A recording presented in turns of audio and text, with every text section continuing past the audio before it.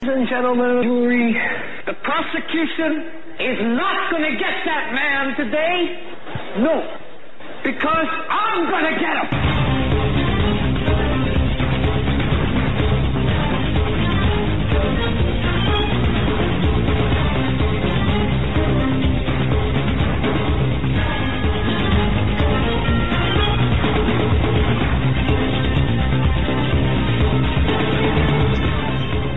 Hello and welcome to this end of January 31st edition of the Hagman Report. We got a lot going on here at the Hagman studio.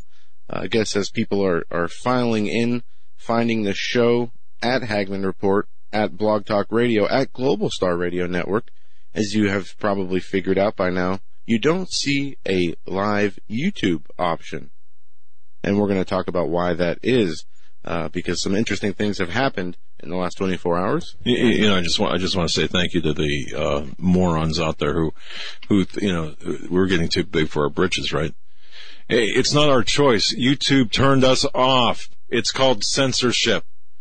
Okay, so anyone leaving a comment below the video, below the announcement, okay, suck it up. We are. Well, we'll get this figured out. This is not a permanent situation. Just to clue folks in on what's going on. If you have not seen the latest video at our YouTube channel, the Hagman Report, we streamed in the third hour of the show last night the President's State of the Union address, and the feed was a C-SPAN feed. Well, this morning when we were looking at the YouTube channel, we noticed that we had an account status change, and that was that CNN, the Turner CNN Broadcasting Network, filed a copyright claim against for a portion of the State of the Union address. And what was different about this claim, usually you're just unable to monetize the video. Well, this, for whatever reason, banned our ability to live stream for 90 days. Now, our team of people, Rhonda, who is working on getting this fixed, is working very hard, and we thank her for that. But we don't know what will come of this. But Eric, John, my dad, Jackie, everybody here has been working hard, finding and looking at new ways to live stream the show, and we have figured out a solution, which we are going to be putting up the live video on our website. You can access it at HagmanReport.com, and then the show will be uploaded to YouTube the next day or that evening. So the shows will still be up there, just not able to view them live. But you can get them live via HagmanReport.com and Blog Talk Radio. You know, for all the talk of, I've got to tell you, Blog Talk Radio is an extremely great company. They're fantastic people there. Global Star Satellite Radio, fantastic in terms of video.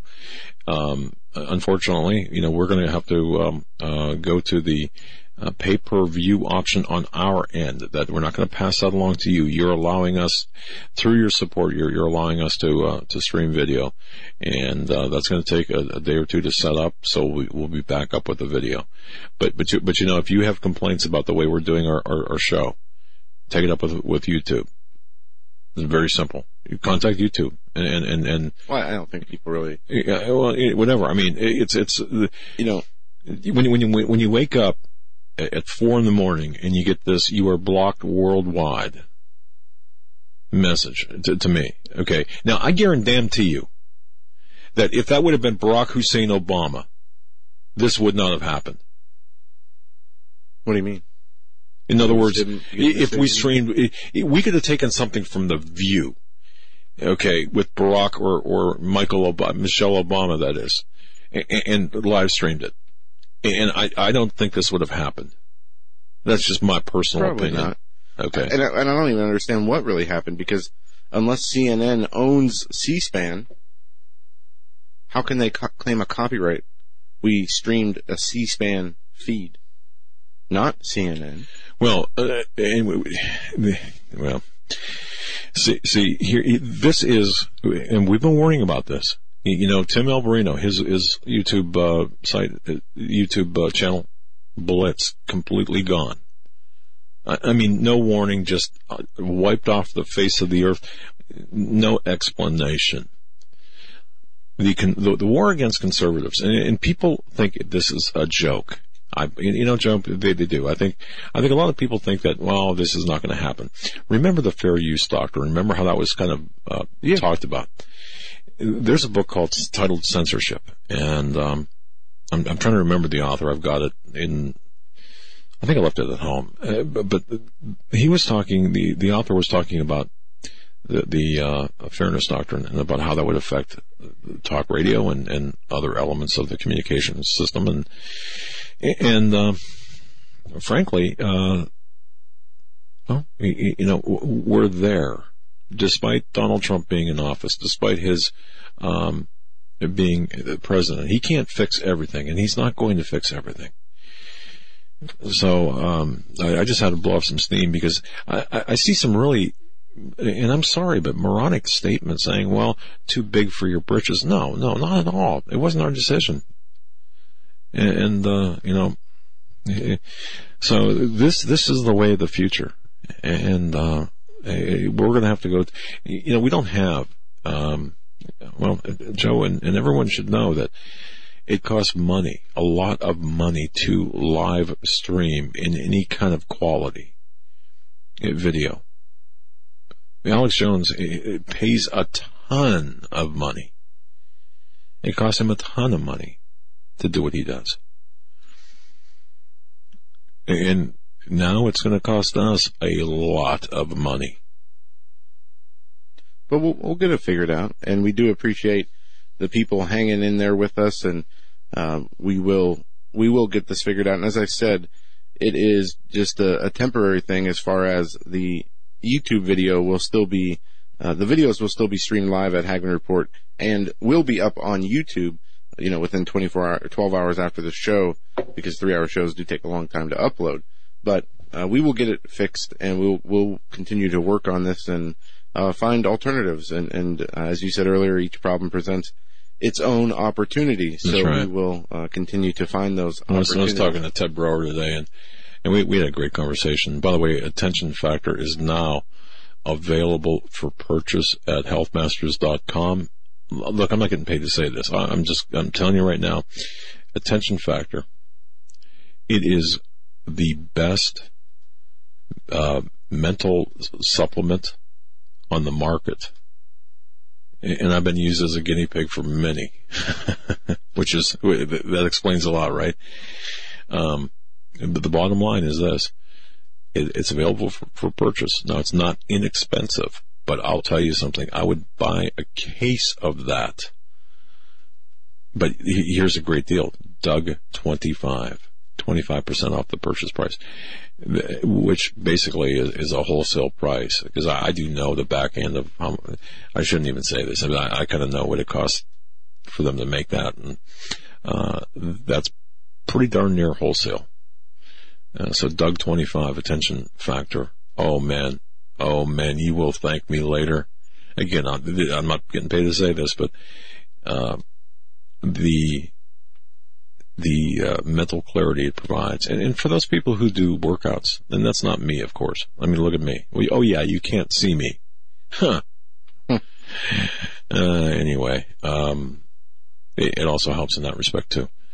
So, by the way, so go to Blog Talk Radio and sign into the chat option there too. Old school, remember? Mm-hmm. Yeah, good people. And we do love Blog Talk. So the State of the Union address last night let's talk about this. That got the channel demonetized or live stream banned for 90 days. The State of the Union, let's start with the viewership first of all. 45.6 million viewers. You can take the audience for 4 of the latest Grammys and fit it in there, which is a really good number, and it was the 3rd longest State of the Union speech in history. Now, who was the longest? I don't know. For some reason, I'm thinking Clinton had one of the longest, but maybe I'm wrong. I just saw that headline today, 3rd longest in history, and I knew it did run pretty long, but it was you can't tell from watching the news, but it was a very presidential speech. It was very good. He broke it down and did a number of things. One, throughout the whole speech, he showed a number of different American stories, whether it was the parents of people killed by MS-13 gang members or hero police officers, and just throughout the speech continued to showcase these great examples of the American heroes and patriots in this country, which really set the tone for the whole speech. And then he went on to talk about, one, his accomplishments, and then two, what his vision for the future was, and really extending an olive branch to Democrats on immigration, going so far as to take the 800,000 DACA that Obama, DACA citizens or people that Obama wanted to or did grant temporary amnesty to, putting that to 1.8 million. In exchange, he wants an end to chain migration except for the immediate family, ending of the visa lottery program, and funding for the border wall. I think that's a great compromise. He talked about the one thing that was I had a problem with is the infrastructure and the spending, wanting to spend upwards of a minimum of $1.5 trillion on infrastructure. That sounds all well and good, but I don't think we can continue to expand our national debt to do that. But all in all, it was a great speech. And what really was the after effects of the speech? A CBS poll showed that 75% of their viewers who were polled thought it was a great speech, and that included 97% Republicans, 45% independents, and 37% of Democrats. Of those Democrats polled, over 45% of them agreed with the speech. But you could not tell from the crazy headlines that we see of the media's response to the State of the Union. One, you had a number of things happen while the speech was ongoing. Representative Gutierrez, while the Congress started to chant USA, fled the House chamber, that from a headline on Drudge. You have the Democratic Black Caucus refusing to clap, and most of the Democrats. And I thought what was really crazy is they would not even clap for the national anthem. They would not clap for lower unemployment numbers. They would not clap for the tax change. And the response from the media is so crazy, and these people are exposing themselves as not only anti-Trump, but completely anti-American at their core. And they're going to pay for it. They're going to hurt in these midterm elections. They're quickly making themselves very irrelevant. MSNBC's Joy Reid today, this from InfoWars by Paul Joseph Watson, triggered by Trump using the word family, bizarrely claims the terms family, church, national anthem are part of a 1950s bygone era. She says that the church, family, police, military, the national anthem, Trump trying to call on the tropes of 1950s era nationalism. The goal of this speech appears to be to force the normalization of Trump on the terms of the bygone era his supporters are nostalgic for. And Paul Joseph Watson does a really good job of bringing light to this issue, talking about how out of touch Joy Reid is, and how could she seriously consider things like church and family and the national anthem to be some sort of trend that came around in the America's 1950s right after World War II, never understanding that these are values that America was built on, and they are values of Americans that will never go away. The article says, is she under the impression that the desire for strong families and robust church communities is some post-World War II phenomenon? Does she not realize these things aren't exactly unique to the Leave It to Beaver era? Millions of Americans enjoyed and advocated for these things long before the 1950s, and they've been enjoying them and fighting for them ever since. Again, Joy Reid triggered by the word family. You know who else was triggered? The ACLU, as they wrote an open letter in defiance of Trump's State of the Union address and complained that Trump used the word America more than 80 times. The American Civil Liberties Union noted the word American in its title, complained Tuesday night about the president's repeated use of the word America.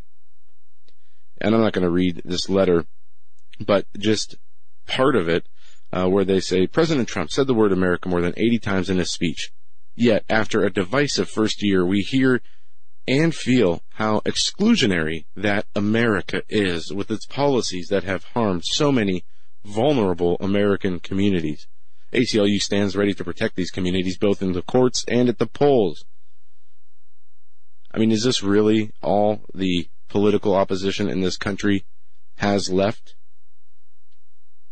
As the Kennedy guy was up there drooling in his anti-Trump speech, as he brought a transgendered vet to the State of the Union.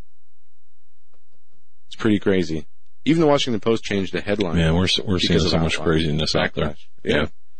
I mean, did you see, if you could just go, anybody goes to newsbusters.org, look at their front page and all the examples that are put up there from the State of the Union coverage. One, you have NBC, as Trump was coming out, introducing himself in the State of the Union, saying, don't forget, Trump's under criminal investigation. CNN, MSNBC journalists invoke David Duke in recapping State of the Union. You have the View, the horrible ladies of the View were offended and outraged because Trump said Americans are dreamers too. Mika Brzezinski, Dems not clapping for the great dictator Trump. They even criticized the couple, the police officer who helped the homeless pregnant woman, stopped her from putting a needle in her arm of heroin when she was on the streets. They later adopted the baby. The media is accusing these parents of guilting the birth mom during the State of the Union. And it goes on and on and on. The Democrats even booed Trump when he pointed out that MS-13 gang members are committing violence and killing people, some of whom the parents of 2 girls were there at the State of the Union. But they were offended that he could tie immigration to MS-13. Well, they're not Americans. Well, it's crazy. Yeah. I mean, these people they're committing suicide. They are done. They're no longer relevant. And as I said at the beginning, they're not only anti-American or anti-Trump, they are anti-American. And they're showing themselves as such. And as we continue to move forward in this year, as the midterms are coming up, you're going to see further self-destruction of the Democratic Party. Yeah, I agree. And I also see the equally important, I think, I see a flashpoint being reached. And I wonder how many people feel this too. We're seeing such a divide in this country. The divide is worsening. It's being exacerbated by the progressives. And this is what they want. Or they'll bring everybody into, or most people into unity as most rational people who have common sense. How can you get behind a politician or a group of politicians or political party that openly advocates against America's founding principles in favor of open borders, puts the illegal immigrant over the American citizen, puts communism over our republic? This is not sustainable for the Democratic Party. And I don't think they know how bad they're hurting themselves. People are going to understand in this midterm election that if the Democrats regain power in the House and Senate, that Trump is on the hook for impeachment, even though he didn't do nothing. At this point, we know that does not matter. Are we going to let that happen? Or, in another way of putting it, are the Democrats going to self-destruct by that time to where they're not as relevant anymore? I mean, the American people care about a number of things. The economy is one of them. The security and safety of our nation is another one. Immigration's up there too, but not in the same way the media presents it. I keep hearing these pundits say, 95% of the American people want to see amnesty for illegal aliens. But they can't even compromise. They say the compromises that Trump threw out there yesterday were offensive and an insult. Nancy Pelosi has a problem with the word chain migration, even though it's a left policy. So as we continue to move forward in this Trump administration, we are going to continue to see these people in their state of insanity. And it's only going to get worse or better depending on your view of their insanity. Now, as far as the FISA memo and news on that, as of right now, it has not been released. The memo meeting, however, was released. Now, the transcript of Monday night's memo meeting was released. Okay. Now follow me on this. It was On Monday, January 29th, the House Permanent Select Committee on Intelligence, they met to discuss the release of the classified memo, what we've come to know as the FISA memo, the 4-page executive summary. Now, and this, of course, this memo outlines the corruption within the Department of Justice and how the Department of Justice and the FBI used fraudulent material to apply for FISA surveillance warrants on American citizens. And, if it can happen, and it did, to President Donald Trump, it could happen to you and I. Now, the committee transcript was released, and you can find it in the PDF format. Let me, I've got it printed out, but I don't, I believe it's on the, House Intelligence Committee's website, or the website for the House. Real simple. It's unclassified, and it, what is it? It's about a 51-page document. The highlights here, I'm not sure how far we need to go into this. Well, while you're getting that together, we really don't have to. I mean, honestly, it's just just so people know. Again, just so there's no fraudulent or no, people saying, well, the memo was released. No, the meeting to the memo was released. Big difference, the transcript of the House committee meeting. But the bottom line here, and then I'll turn it back over to you. I would look for names to be named, including McCabe, Rosenstein. Yep, and even Comey. Deep state in panic, according to Jim Hoft, the Gateway Pundit. FBI director and DOJ's Rod Rosenstein plead with White House not to release the explosive FISA memo. Even Judge Napolitano says that Rosenstein is worried. The FBI even came out today saying they have grave concerns. The FBI has grave concerns about this memo. Of course they do. They and their top personnel are implicated as part of this conspiracy against Donald Trump. Right. The FBI, the White House, and the chairman of the House Intel Committee were embroiled in a public standoff Wednesday over the expected release of a Republican memo criticizing the Bureau's use of surveillance orders. Now, in a highly unusual move, the FBI issued a statement challenging the classified memo's anticipated release, saying, we have grave concerns about the material omissions of fact that fundamentally impact its accuracy. Of course they're going to have a problem with it. They're the ones that are most heavily implicated, along with the DOJ. And people have to remember that this, the FISA memo, the 4-page executive summary memo, is just the beginning. It's just the tip of the spear, because the foundational documents from this, and I said this in my morning show, and I keep saying this, the foundational documents are so critical to understand what happened. And think about this. You've got two subcontractors, CrowdStrike for one and Fusion GPS for another, that are getting raw intelligence from the fruits of the tools of the surveillance apparatus, the intelligence community.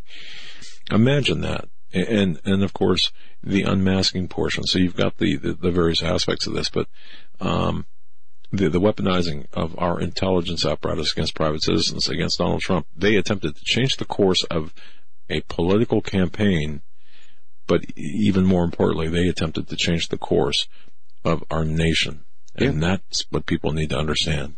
And people like Adam Schiff, he's in trouble personally, apparently, from this, according to what Jim Jordan said, that when asked or pressed as to what people are going to feel the heat when this memo is released, he personally pointed out Adam Schiff, saying that Schiff protected Fusion GPS, even went to court to protect them, to not have to disclose their financial records.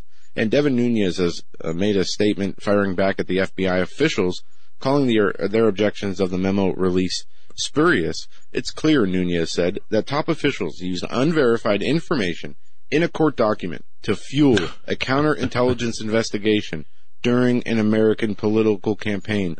Once the truth gets out, we can begin taking steps to ensure our intelligence agencies and courts are never misused like this again. And he's right. Well, he's exactly right. And it's going to come out. Kelly, Chief of Staff of Trump, today on the news said it will be released very quickly. I anticipate tomorrow, possibly, you said Friday.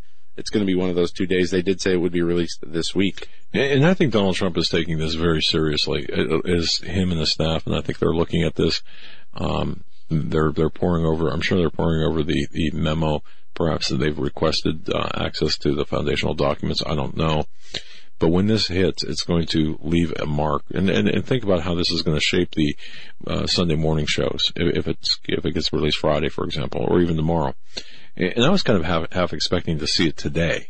Yeah, I thought it could be dropped today, but I think, when we see this reaction to the President's State of the Union address, I think maybe he's giving them time to, make bigger fools of themselves before they do it again when the memo is released. Maybe they're framing their own argument to present to the American people with the release of the memo.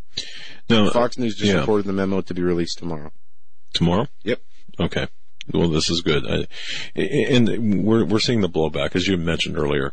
You've got many corrupt, still in place, FBI and Department of Justice officials who are fighting back against this intelligence oversight memo. Multiple people within the U.S. Department of Justice. Multiple people within the FBI. This has never been in doubt or since the Department of Justice and FBI officials made direct admissions to the FISA court that they intentionally manipulated the court system for political purposes. If you check that 99-page document from April 26, 2017, it goes into great detail. And Michael Horowitz, who will be, I truly believe, a white hat or someone who will provide a lot of information about a lot of investigative detail to the extent of the intelligence weaponization. But you've got people who are fighting this. As you said, Joe, the current and former officials within the Department of Justice, the National Security Division, FBI, the Counterintelligence Division, they're at the heart of the corruption here. And they have a vested interest in trying to stop the public from this exposure. And they're aided by this politicized media who are attempting to shield the very same people, the corrupt officials, who are in direct opposition to President Donald Trump and the American people. Understand that we're talking about violations of the Fourth Amendment here. This is huge stuff. So, and I will say this: the Chairman Devin Nunes released a statement today. And I'll just read this. It's very short. Having stonewalled Congress's demands for information for nearly a year, it's no surprise to see the FBI and the Department of Justice issue spurious objections to allowing the American people to see information related to surveillance abuses at these agencies. This is what you referenced earlier. The FBI is intimately familiar with material omissions with respect to their presentations to both Congress and the courts, and they are welcome to make public, to the greatest extent possible, all of the information they have on these abuses. Now, regardless, it's clear that the top officials used unverified information in a court document. And if I was a FISA court judge, man, I would be really hacked off in this to fuel a counterintelligence investigation during an American political campaign. This is third world banana republic stuff. This, for all the talk about KGB, this is the KGB tactics. I was reading a book from your bookshelf earlier today, Communism and the New Left. And one of the chapters 1970, World News and Report, 1970. One of the chapters in there is titled Russian Spying. I believe it's Russian Spying. Yeah, I think that's the chapter. And it details the allegiance of the communist left and the American left and how they're so intertwined. And it's so funny to see them use this Russia thing as they continue to try to put down Donald Trump. And one thing that we saw that come out of the news on the Russia investigation is that the president's lawyers say that Robert Mueller has not met the high threshold of evidence to even have an interview with Donald Trump. Citing sources familiar with the ongoing deliberations, CNN reported that Trump's legal team is arguing the investigation has not met the high threshold required for a legal action involving a sitting president, who is the enforcer of a nation's laws and technically the boss of whoever would be interviewing him. And this is a absolutely 100% true. I agree with this. Obviously, the left is not going to like it. During the, as I said earlier, the run-up to the State of the Union address, you had MSNBC and Tuck Chod and Andrea Mitchell making the point to butt into the State of the Union speech to remind everybody that this is the president who is under criminal investigation. Criminal obstruction charges will be coming. Do not forget this. And does anybody believe that? What impression were you trying? That was just a dumb liberal voice. Okay, all right. Nobody in particular. But it is just, these people are stuck on stupid. And they and their party and the people that they've been protecting in the FBI and in the DOJ is going to fall, that whole narrative is going to fall apart, including the Robert Mueller investigation. And at this point, I believe if Mueller held a press conference right now and said to the nation that he was charging Trump with obstruction of justice, more than half the country wouldn't go for it. They would not accept that. Are we headed to a fighting, shooting civil war here? Eventually. I'm thinking that to be the case. Eventually.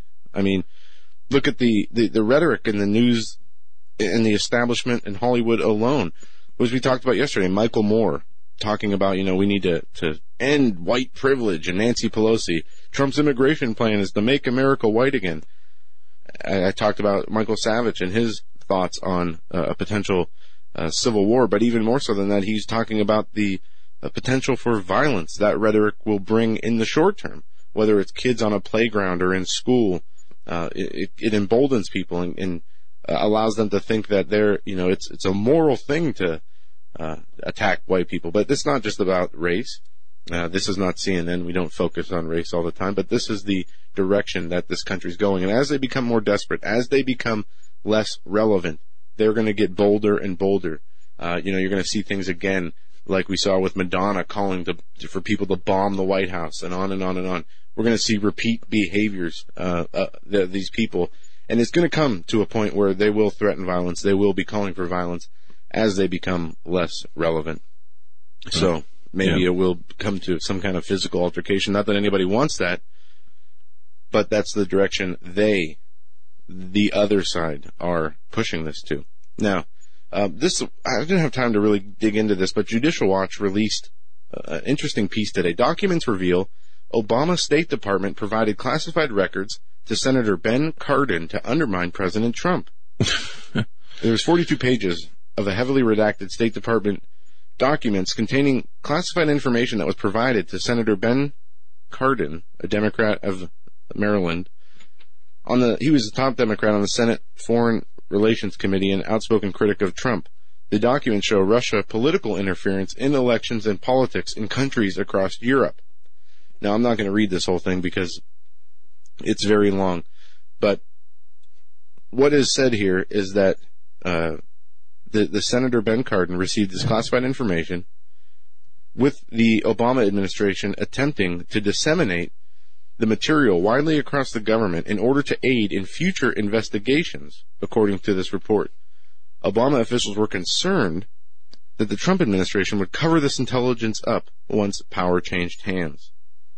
Then this report from Judicial Watch goes on to document a number of instances where some people made TV appearances and whatnot talking about this intelligence. It goes through mainstream media reports, on and on and on. But what's telling about this is that the Obama administration and their State Department, under John Kerry, gathered and sent its own dossier of classified information on Russia to Senator Cardin, a political ally in the U.S. Senate, to undermine President Trump.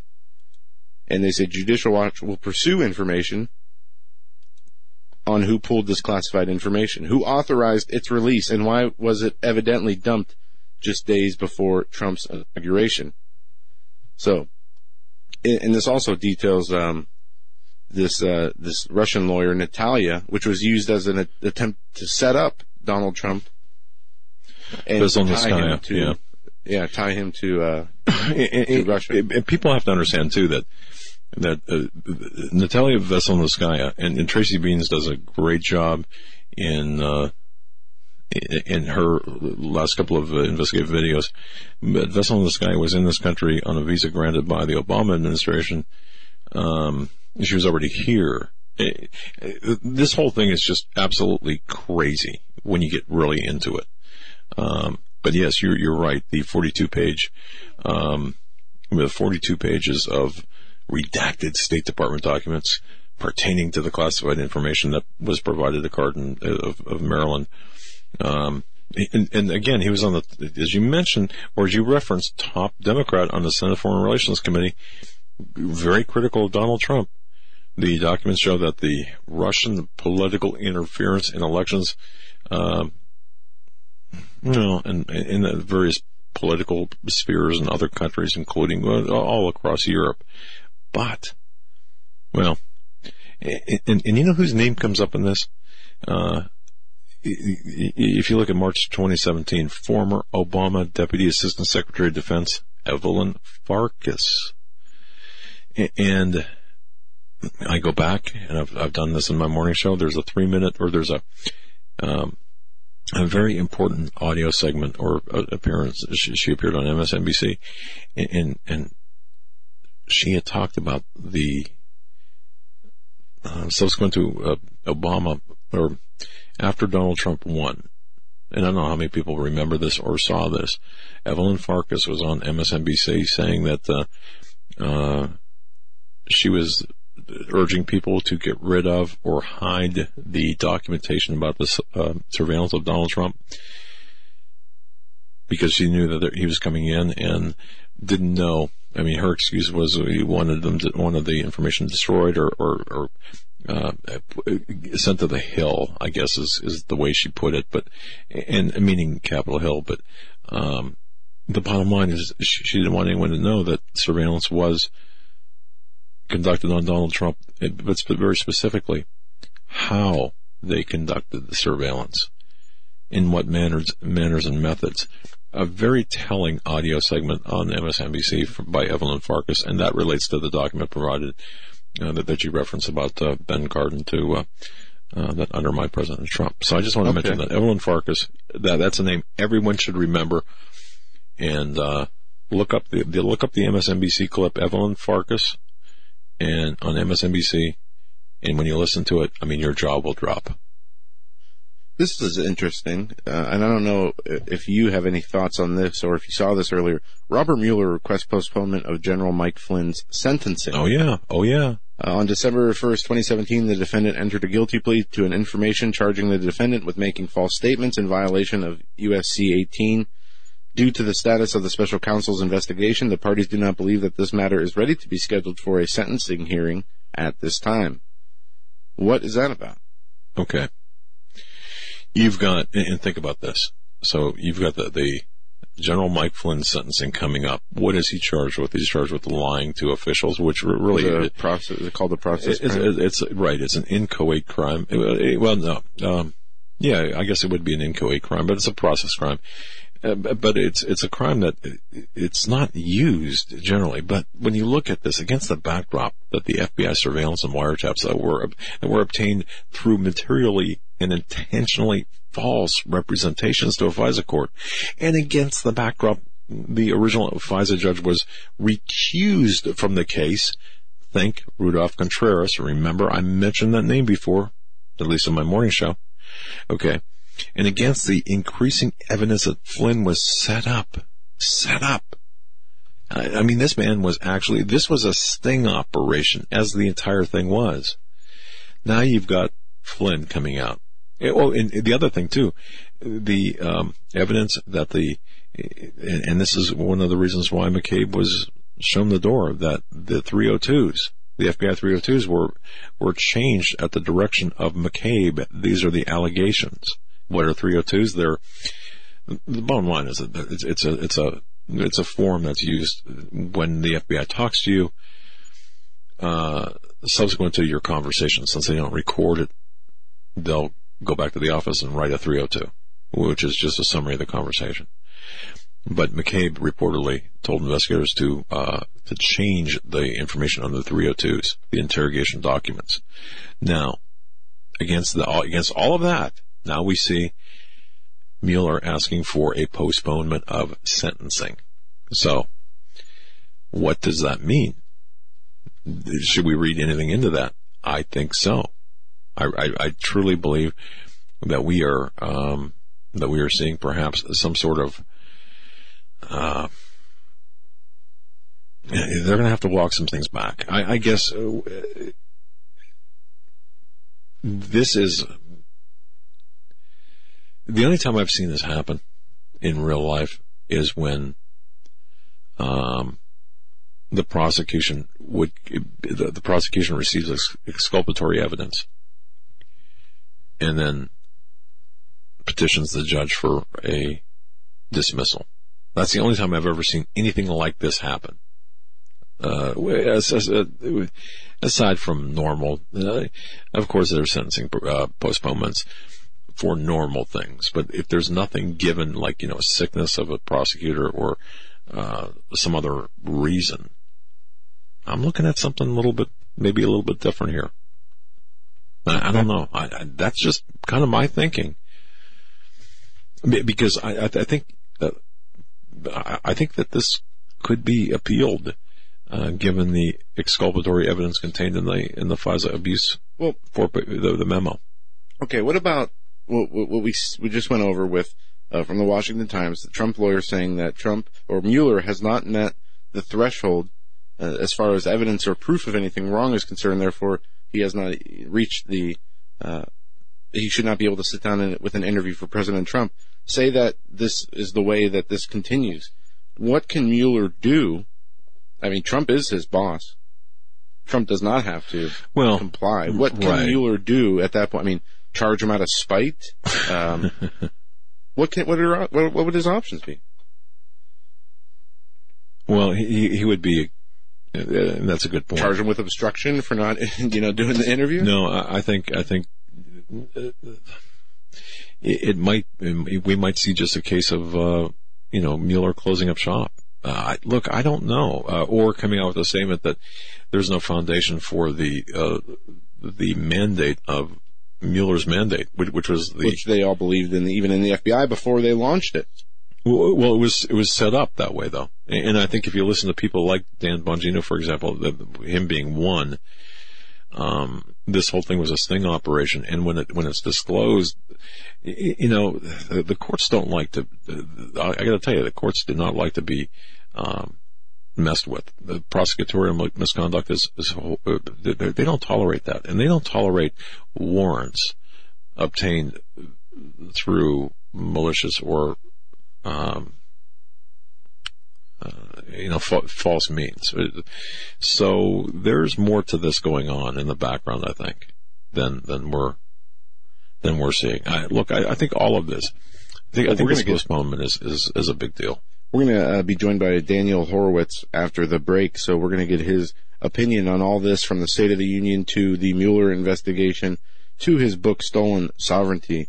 But it'll be interesting to see how this plays out, and we are, as we have seen since last week, we see the ball rolling on these Strzok text messages, which I have some news on. I just got to find the piece of information. Some more text messages have been released, and it looks like Robert Mueller might be more involved in this McCabe-Strzok cabal, more so than anybody thought, because in text messages between Strzok and Page, it is showing as early as the very beginning of June that they were meeting with Mueller and they were laying out a plan. Now, what that plan was is not talked about, but in the messages, it does say they were meeting with Mueller. Nobody likes dirty cops. and to the extent that they could be classified as such, Mueller would be a dirty cop in my view, as would be Strzok and Page. Yeah. Page on the administrative side, but Strzok being the FBI agent. So, okay. Well, either way, watch this carefully and watch the blowback, because this will be, and as I said, coming out Monday morning, this is going to be a historic week. We had the State of the Union yesterday, and of course now we've got the FISA memo, the 4-page memo, and that's just the beginning. That's just the beginning. This memo is just the start. Don't forget, you've got Loretta Lynch You've got Andy McCabe, Loretta Lynch on the DOJ side, and then Sally Yates. Let's not forget these names. And then Bruce Orr and John Carlin, who resigned. So you've got Loretta Lynch, Sally Yates, Bruce Orr, and John Carlin. And then on the FBI side, you've got James Comey, Andrew McCabe, gone. Then you've got James Baker, and somebody whose name is not really mentioned all that often, Bill Priestap. Bill Priestap was head of the counterintelligence of the FBI, who Strzok reported to. So, and the whether you're talking about the Hillary emails, that investigation where James Comey exonerated her, of course, in May, through all this evolving memo, and then, of course, in July 5th, 13 minutes, and she's, exonerated. Who took part in the creation of that memo and in the editing of that memo? That was Strzok, right? Strzok and McCabe. McCabe, yeah, they were all involved in this. It was like a group effort, group exoneration. And then, of course, you've got Hillary Clinton at the epicenter of all this, along with Obama. But remember this. All roads lead to Obama. Everything that we're seeing here, whether we're talking about the surveillance abuses, Obama knew about this through his presidential daily briefings. Obama signed off on the unmaskings early on, which involved Susan Rice, for example, as well as even Samantha Power. Think about this. So all roads lead to Obama as well as Clinton. Now, Obama and Clinton, they don't really like each other that much, but they're on parallel paths. So this is a really intricate. I mean, there are a lot of moving parts to this. So you've got to really understand where we're headed with this. And I think once this 4-page document comes out, the people who are intellectually honest will be asking for more. They'll be asking for the background information, and I think that we'll see that. Just look at the House Intelligence Committee transcript of Monday night's memo meeting. 51 pages again. It's on the website at the House Intel site. Look at the reaction by the corrupt FBI officials fighting back against the intelligence oversight memo, the release thereof. Look at Comey. Have you seen some of his tweets and stuff? This self-righteous, pompous idiot, yeah. Man? He sent out a tweet of support for Andrew McCabe about how the small man is trying to take down the big, loving agency. And it's a joke. You remember Comey talking about it when he was testifying about how he felt bullied and he was physically intimidated by Trump when Trump was asking him questions. This guy is, I can't even say what I think, but we all know the character of Comey. He is a Hillary Clinton bagman, covering up the trail of destruction everywhere they go. And Robert Mueller is no different. I heard somebody on Sean Hannity's show, I believe it was Louis Gohmert, the representative from Texas, and he outlined for about 3 minutes straight a case after case where Robert Mueller has been on the wrong side of history, from what we talked about, from his helping to cover up the Saudi Arabia connections to 9/11 and allowing the flights of the Saudi people to leave when all other flights were grounded, to his handling of the Boston Marathon bombing and many other prosecutorial misconduct in the FBI, where they had cases against Mafia and other members, where they went on to create fake evidence when they had all the evidence that they needed. And then the FBI whistleblower who pointed it out was fired while the person who created the lies were promoted inside Robert Mueller's FBI. And he went on, I'm sure you can find it on YouTube or somewhere else, Hannity, Louis Gohmert interview from yesterday. But I'm sure there's so many more instances of his terrible leadership. And one other thing that Gohmert pointed out that Mueller was responsible for, and that was the FBI training into Islamic terrorism. They neutered the FBI manuals to remove indicators. That was Mueller. It was Robert Mueller. Yep. And, and that leads to what he said about the Boston Marathon bombing and how that could have been prevented, because you remember the Sarnev brothers were interviewed by the FBI, and kind of listed as a possible threat. But these FBI agents did not know what to look for, apparently, because all that training material was taken out by Robert Mueller. And we could go on and on and on and on about this. But, as I said, this is easily the biggest story of our lifetime. Right now it is, yeah. Yes, it is. And, again, back to what Jim Hoft from Gateway Pundit wrote, FBI Director and DOJ Rosenstein plead with White House not to release the memo. Judge Napolitano said that the president's going to release the memo, and the FBI and DOJ do not want it out because they believe it reveals sources and methods. What? Your sources of Hillary Clinton and your methods of manipulating and creating the lies and disinformation.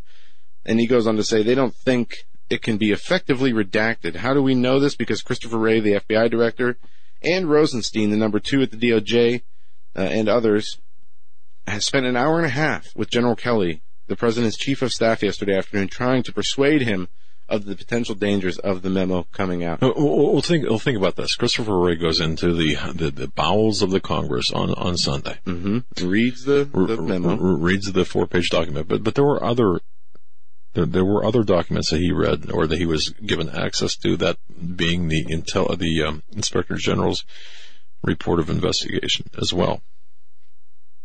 Now, what did he read that caused him to leave and within really 12 hours send McCabe packing, put him on terminal leave? Yep. What did he see? Well, they're trying to say it wasn't the memo. It's what Ray saw in the preliminary IG report on the Hillary Clinton email investigation. And that, okay.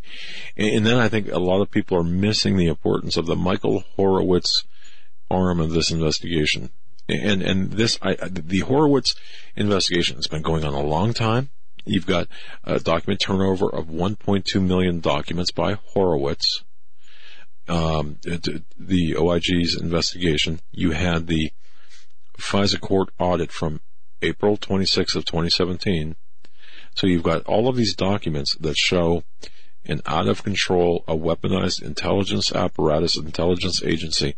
And think of the names: Clapper, Brennan from the CIA side, the Muslims of the past, Comey as well on the FBI side at that time. Previous to that, Mueller is so conflicted. It's crazy to even see him having the possibility of him being the special counsel.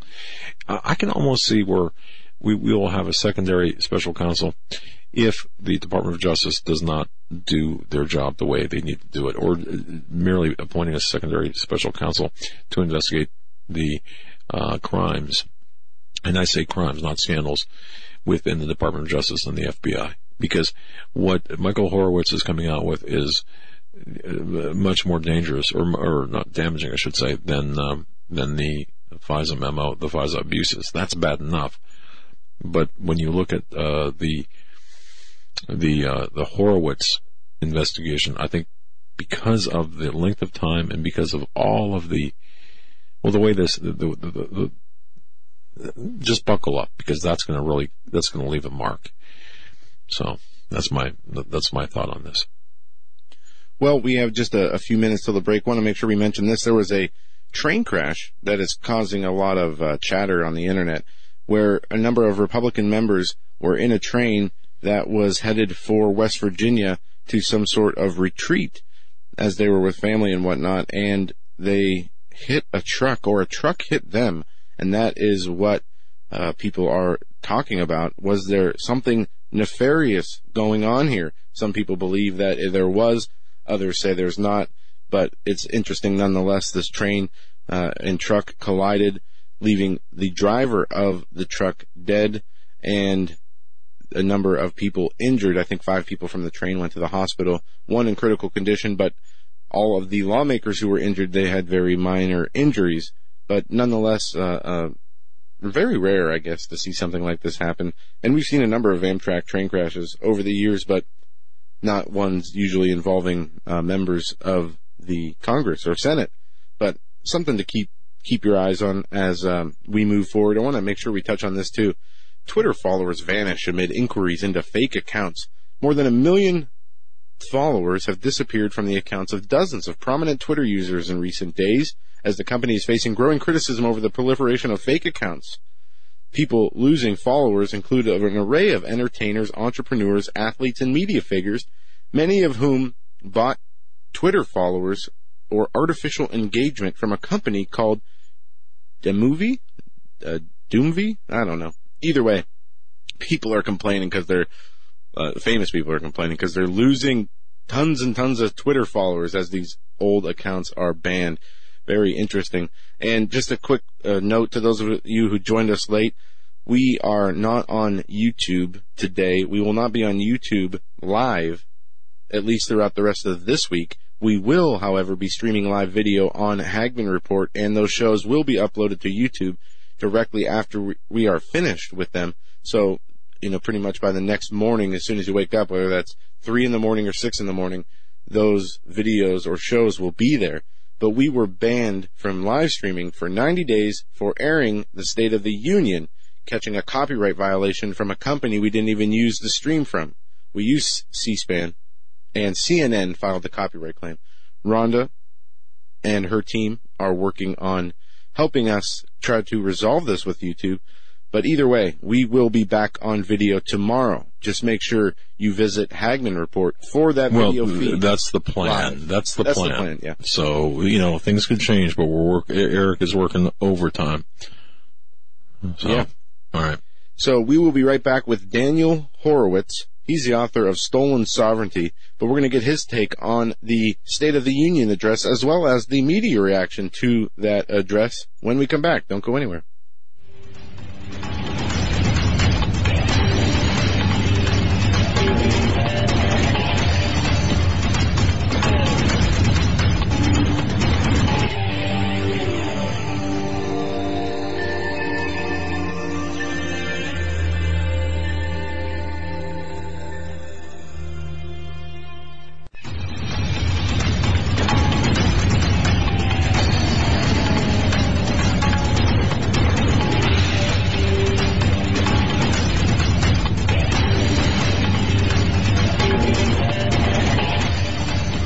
Of the Hagman Report.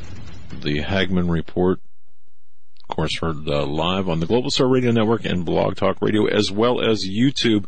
YouTube now, dark, on the live feed. We'll be back with video, most likely tomorrow, and then we'll upload our episodes on YouTube. And anyone has a problem with that, you can contact YouTube. You can, send YouTube a letter of objection. That, of course, is stemming from our live broadcast or streaming of the President's State of the Union address. With us this hour, Daniel Horowitz. Daniel Horowitz, fantastic, a very prolific writer, an author. His website, conservativereview.com. Follow him on Twitter at rmconservative. He's come out with a couple of new articles, but his book, Stolen Sovereignty, it's a must-read, let me tell you. And there are a number of takeaways from Stolen Sovereignty as I've read this book. It's a tremendous book. By the way, just give me a thumbs up when he's on. Oh, we're good? Perfect. All right. He's joined us before, but now with the State of the Union in our rearview mirror, the second one, and all of the things that we're seeing right now. The Pentagon blocking Watchdog from reporting the truth about Afghanistan. So many things to talk about with Daniel Horowitz. Mr. Horowitz, thank you so much for joining us tonight. Hey, it's great to be with you, and I'm sorry that the video is not working. I would have gotten into my pajamas already had I known. Yeah, it was a crazy thing that happened, and we're still trying to figure it out. Hopefully we can get it resolved, but either way. Yeah. And just to let our audience know that we're going to be using a different video platform, and of course that just is horribly expensive, but nonetheless, to provide video, and then we'll upload it to YouTube later on. So we're only going to be down a day or two, today or tomorrow, in terms of the live video. But we'll be back up. So, thanks for bearing with us on this. And so your book, fantastic book, Stolen Sovereignty. It's still going great guns. I mean, it's I cannot say enough good about it. except thank you for writing it. And I would urge everyone to purchase a copy of Stolen Sovereignty. By the way, how is that going? You know what? It's funny because the book is more relevant than when I wrote it about a year and a half ago. It's literally playing out every day. I mean, we're seeing this with the courts going nuts. We're seeing it with the immigration debate pretty much on a daily basis. And really nothing else matters. You know, I was joking around with people last night. I was saying Anthony Kennedy should have delivered the State of the Union address. I mean, he's all that matters these days. Yeah. Well, it was amazing to see some of the reaction in the media to the Trump speech, the State of the Union. And, we expect to see their twist, their lies, their attacks on Trump. But really, in my opinion, they took it to a new level last night and today. And I just have to ask you, do you think the American people see through it's not even anti-Trump bias at this point, it's anti-American bias. Do you think the American people at large see that? You know, I think that was the biggest thing he accomplished last night. As a matter of policy, there wasn't much new. Conservatives agree with most of what he said. The couple things that are kind of big government liberal stuff is not really new. He's been saying it for a while. What was new is this. We've spent an entire year where Trump is portrayed as almost this sinister character behind the scenes. You only see these drip sound bites from him, little tweets that are filtered through the media, and he looks like a really bad guy.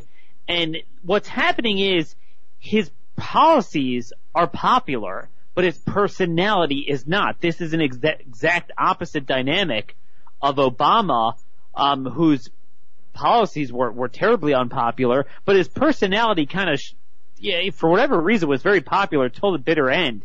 And what he needed to do wasn't a matter of selling his ideas, it was the persona. People needed to see a likable persona. And not only did I think they saw that because this was a very long speech, and by the way, usually State of the Union addresses are meaningless. They're meaningless, they don't move the needle, and the shorter they are, the better. In this case, it did move the needle, and the fact that it was long was better because people need to see a serious presidential-style speech from him. Particularly coming from Trump, it actually means a lot. That's number one. And number two is, he successfully exposed what you and I have known for a while, which is the takeover of the Democrat Party by the alt-left. Whether it's the media, the Democrat Party, all their institutions. And what I mean by alt-left is not just, I'm for big government, lots of subsidies, welfare programs. It's that you don't believe in fundamental Americanism. You don't believe that Americans are dreamers too. You don't believe in standing for the national anthem. You don't believe in talking about church and the military and the police and the basic institutions that make America great. The fact that you saw Democrat Senator Joe Manchin from West Virginia attempting to stand up for one of the just throwaway lines about the coffee growing, and he got a dirty look from Chuck Schumer, basically making him put his manhood back in the box.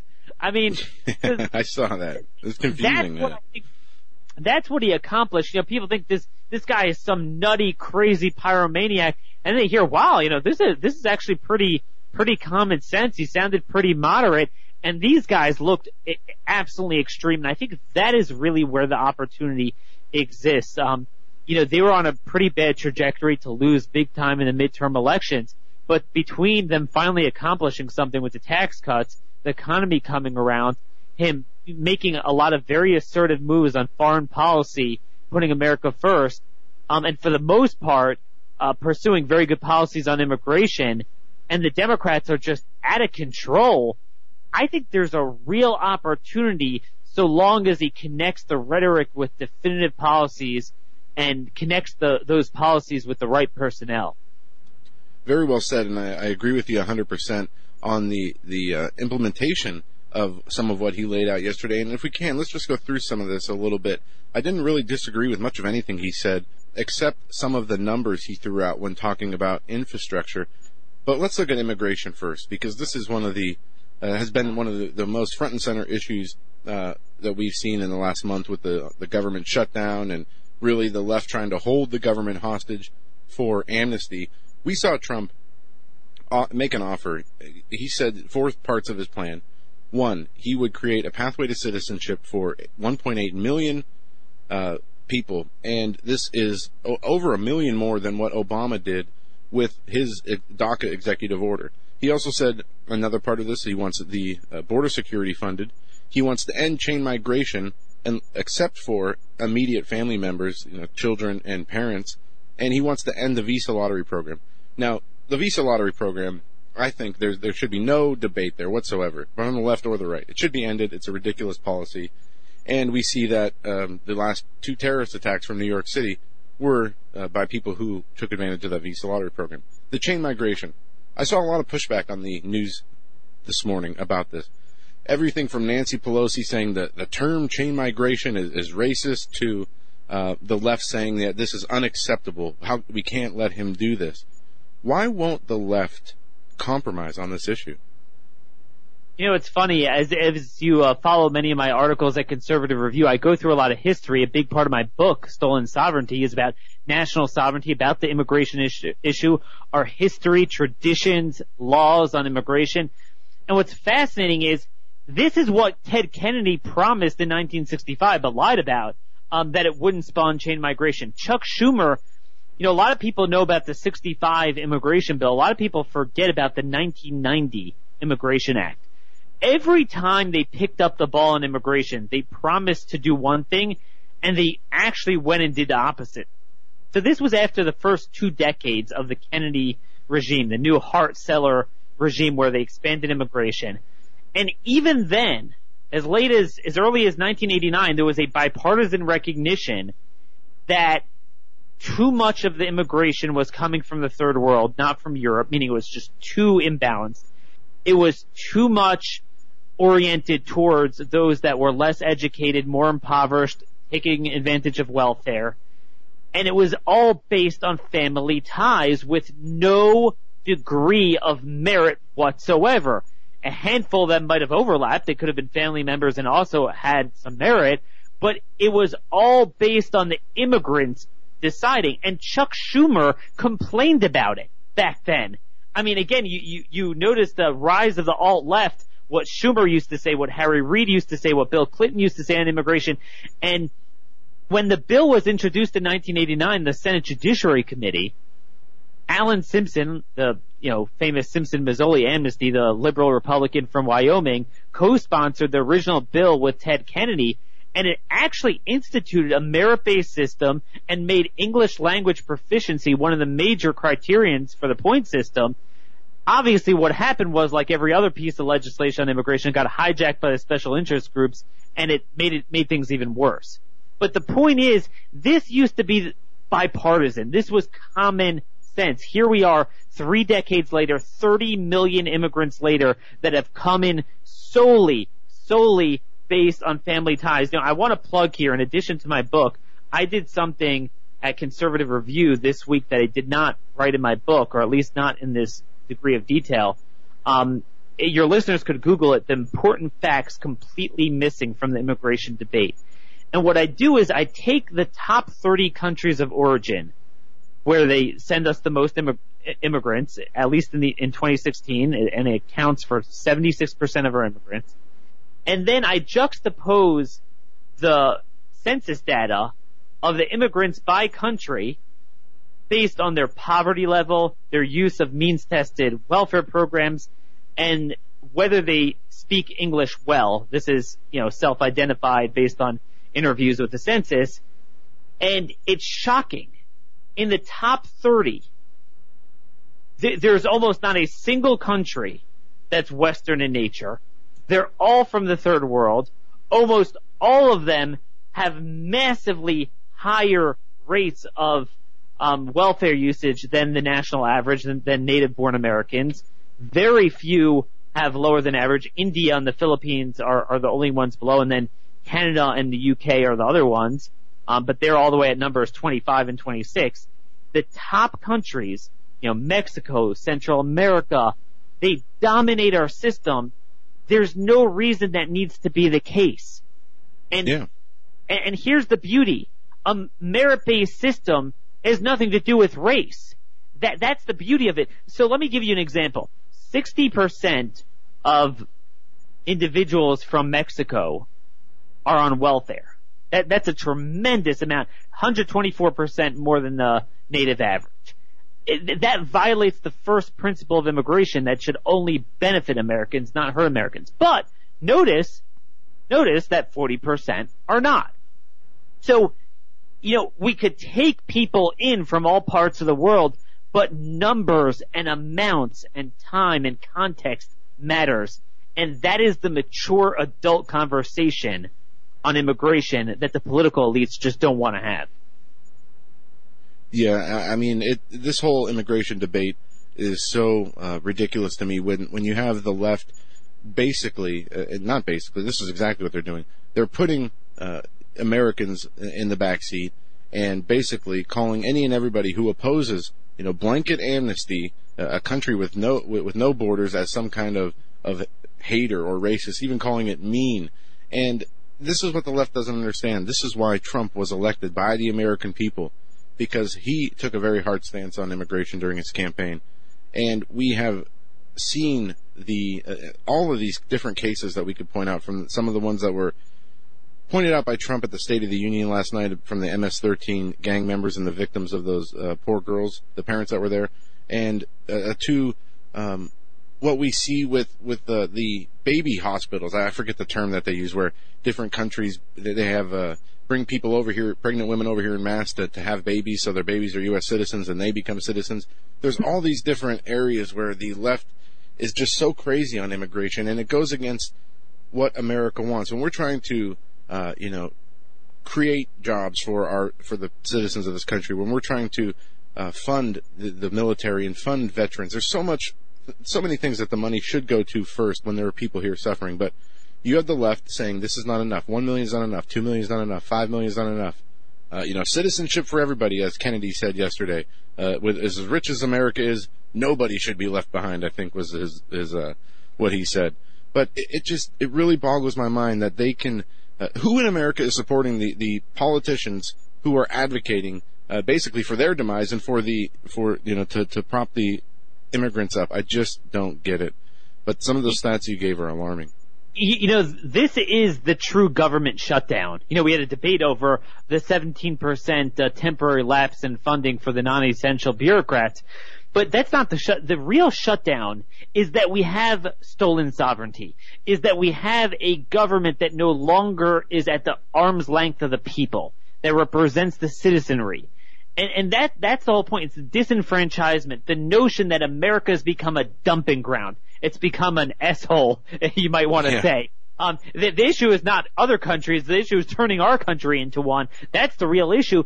That people could just come here, unilaterally assert jurisdiction against our will, be counted in the census, drop a baby, have that kid become a voting member of society against the consent that violates the very essence of the Declaration of Independence.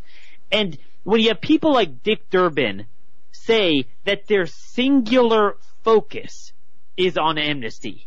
Yeah. So again, let's put aside sensitivities, what you believe, what you don't believe.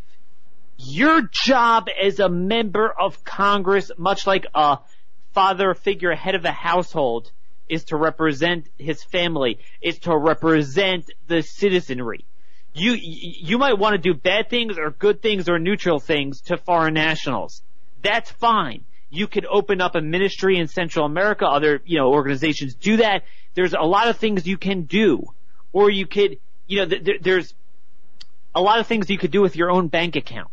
Some of them might be prudent, some of them might be foolish.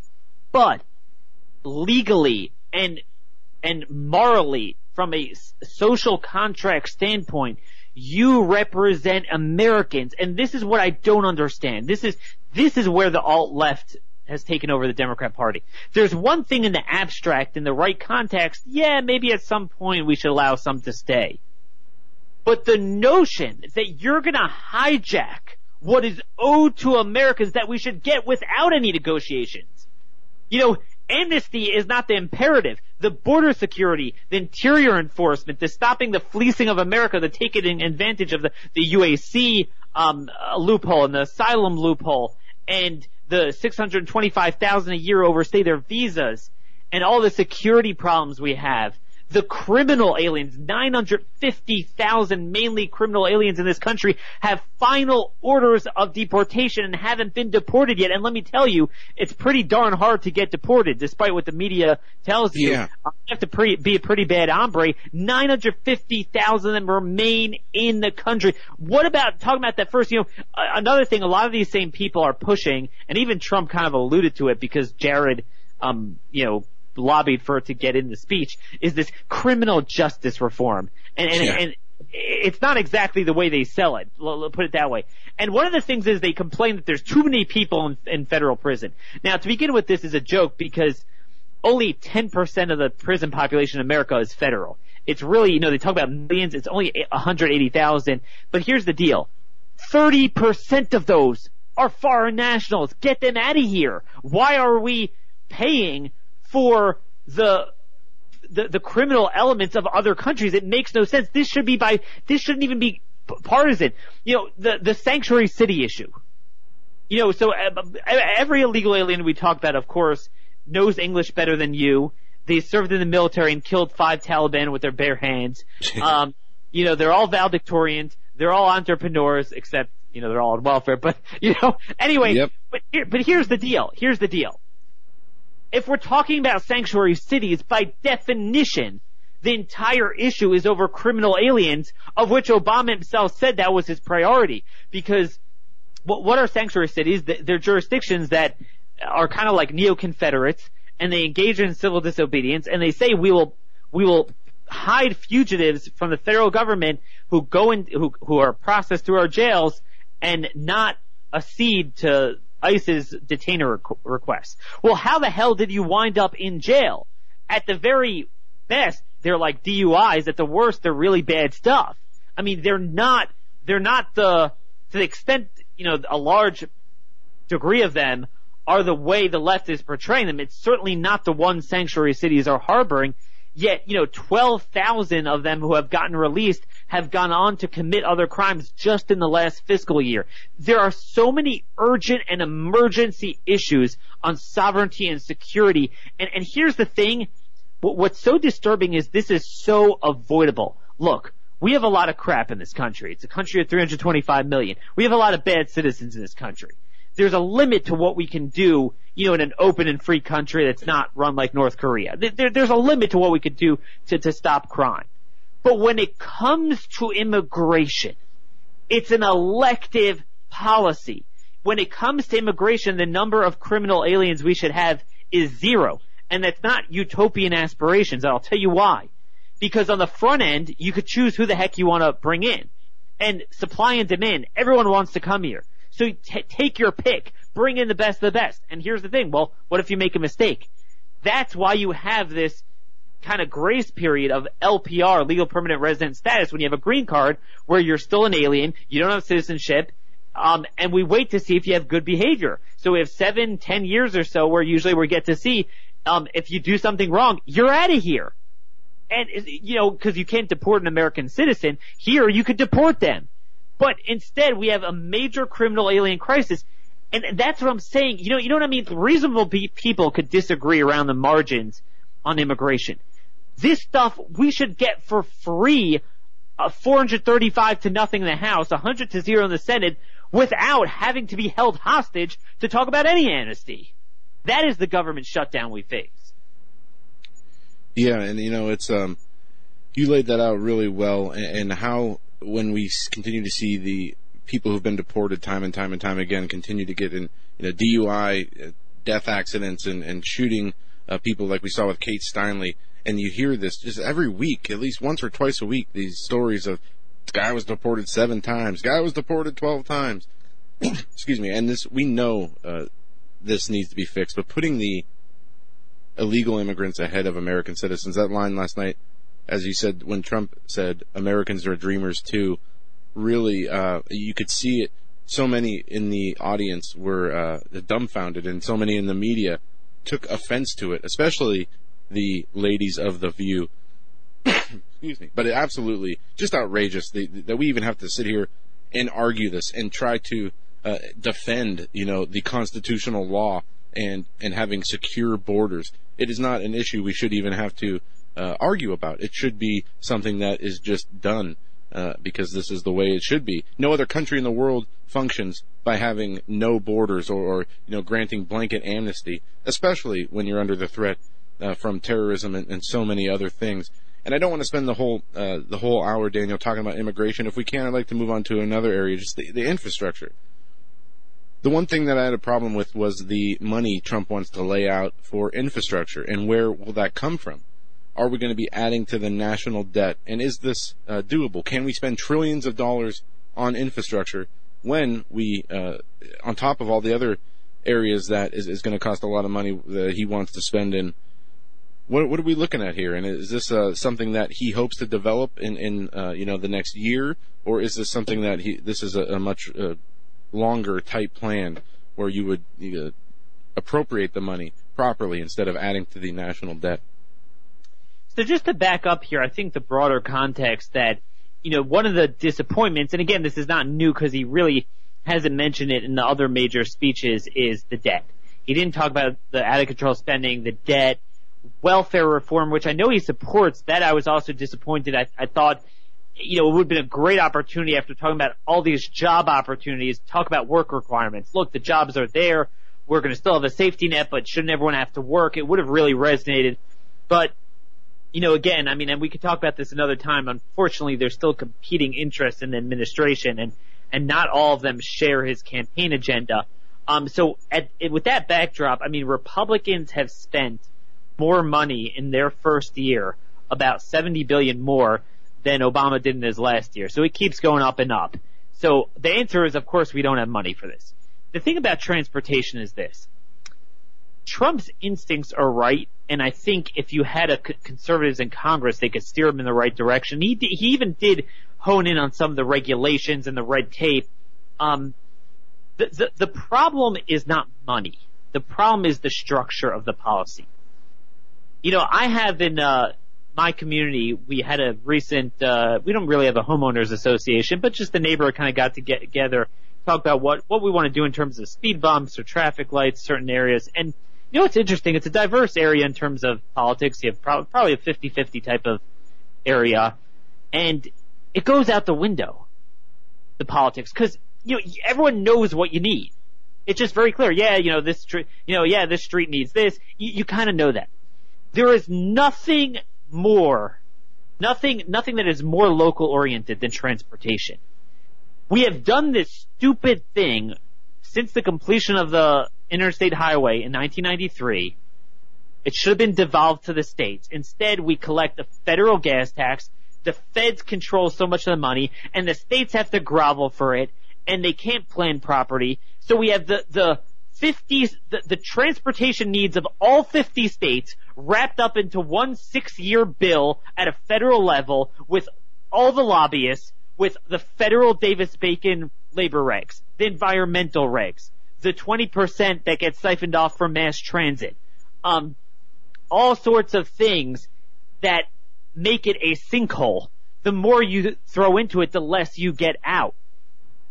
He's right that we need to do this better, but throwing more money at a federal level will only either raise taxes, blow open the debt, and will continue the same problem.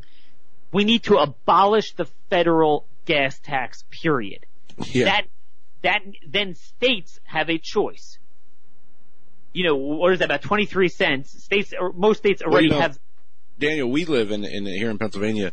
It is either the highest or second highest to California. So we're paying, I think, 70 or 80 cents a gallon. But yes, either way, it does need to go. It's a big, it's unbelievable. But here's the deal. This will force good governance at a state level, because right now you have the federal spigot.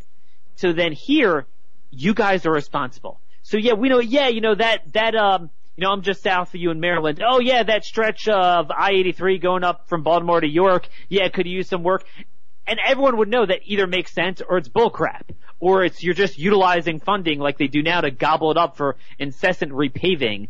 I don't know I see it all the time when I travel, just dumb use of money because there's no planning. It makes no sense. Here, the states will sink or swim. Either the federal gas tax, think about 23 cents that is devolved to the states should be enough.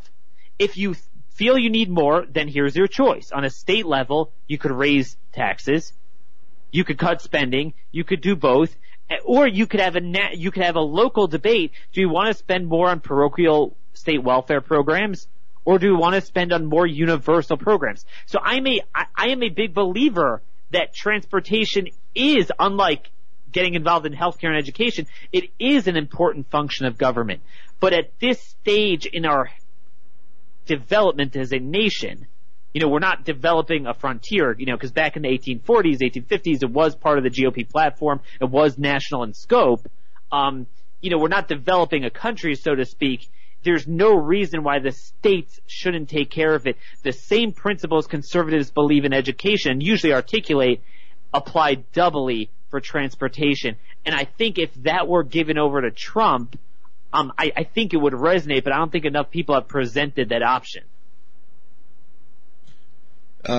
Daniel, that's very insightful, and I appreciate this because I didn't even plan on talking about the infrastructure, but you just listed a number of things that I wasn't even really thinking about. Just I was looking at which is why he gets paid the big bucks. Yeah, I was looking at the kind of the broader strokes, but you said a number of things there that are right on the money. And I guess, Daniel, as we're halfway through the interview, what was the biggest takeaway of yours from the State of the Union last night? Getting back to that, circling back around. Again, my biggest takeaway, like I said, wasn't anything policy oriented, although I liked most of it, because I think, there wasn't that much new ground plowed. It was the exposure, the denuding of the alt-left, because for way too long, we had a false flag opposition in the GOP in that they served to obfuscate the radicalism of the Democrats because they agree with them. Rather than exposing them, they start using their terminology, they use their assumptions, their policies. They're always operating within their universe. So the American people, I don't think they've noticed just how radical Chuck Schumer has gotten since he first got elected to the Senate in the 90s. That's what he accomplished, and I think that's where he needs to go from here. Okay. Interesting. Interesting take. And pardon that pause, but it's again considerations that you're offering that I think are extremely insightful and valuable. Okay. Now, Daniel, let's go into a few areas that were not mentioned in the State of the Union. Obviously, one that CNN has been pointing out all day is Trump did not mention the Russia investigation. And we also have this issue which is of good. The release of the FISA memo, which it is said will be out tomorrow morning. So if we can, let's break this down a little bit. We saw Andrew McCabe leave the FBI on Monday as the head of the FBI, Wray, read the FISA memo Sunday evening. Also, apparently voiced concerns about the Inspector General's investigation into the handling of the Hillary Clinton email investigation, or matter, depending on who you're listening to.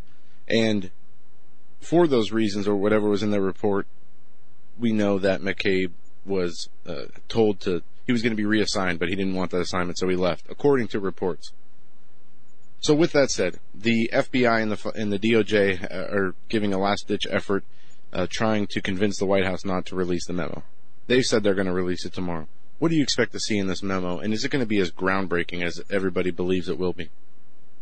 Look, I can't speak to that. All I could say is if it's not, it would be a major unforced error by many House conservatives. So, I would imagine they're not wrong. I mean, if you're going to go out there and say, let me tell you something, this is really an eye-opener. I mean, all I know is from what I've heard, they said that there's nothing that jeopardizes national security, so there's no reason it shouldn't be released. And more than any one piece of information, it's the clarity that I think it's going to demonstrate that this was a concerted effort to politicize the FBI in its most literal sense, to literally use all means to justify the ends of both protecting Hillary and attacking Trump and a major abuse of power. I mean, and this is a major problem. And what bothers me is forget about Trump and Russia, forget about Hillary and emails, forget about the personalities here.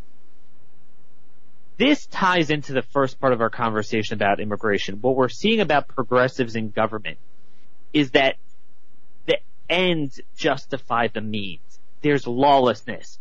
I believe in illegal alien supremacism, so I just don't care. The laws don't matter. I'm going to bring illegals to the State of the Union and thumb my nose at the law. This is the right thing to do. Hillary is too big to fail. It doesn't matter. We are going to violate all norms of prosecution, grant immunity to whoever we need to, even though we know we have no intention of prosecuting anyone.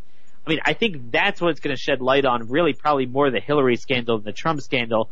But whoever it is, it's a problem that we have parts of government that just will not abide by the rule of law. And as you know, I talk about this with the federal courts every day, that, you have judges that are literally talking about politics instead of law from the bench.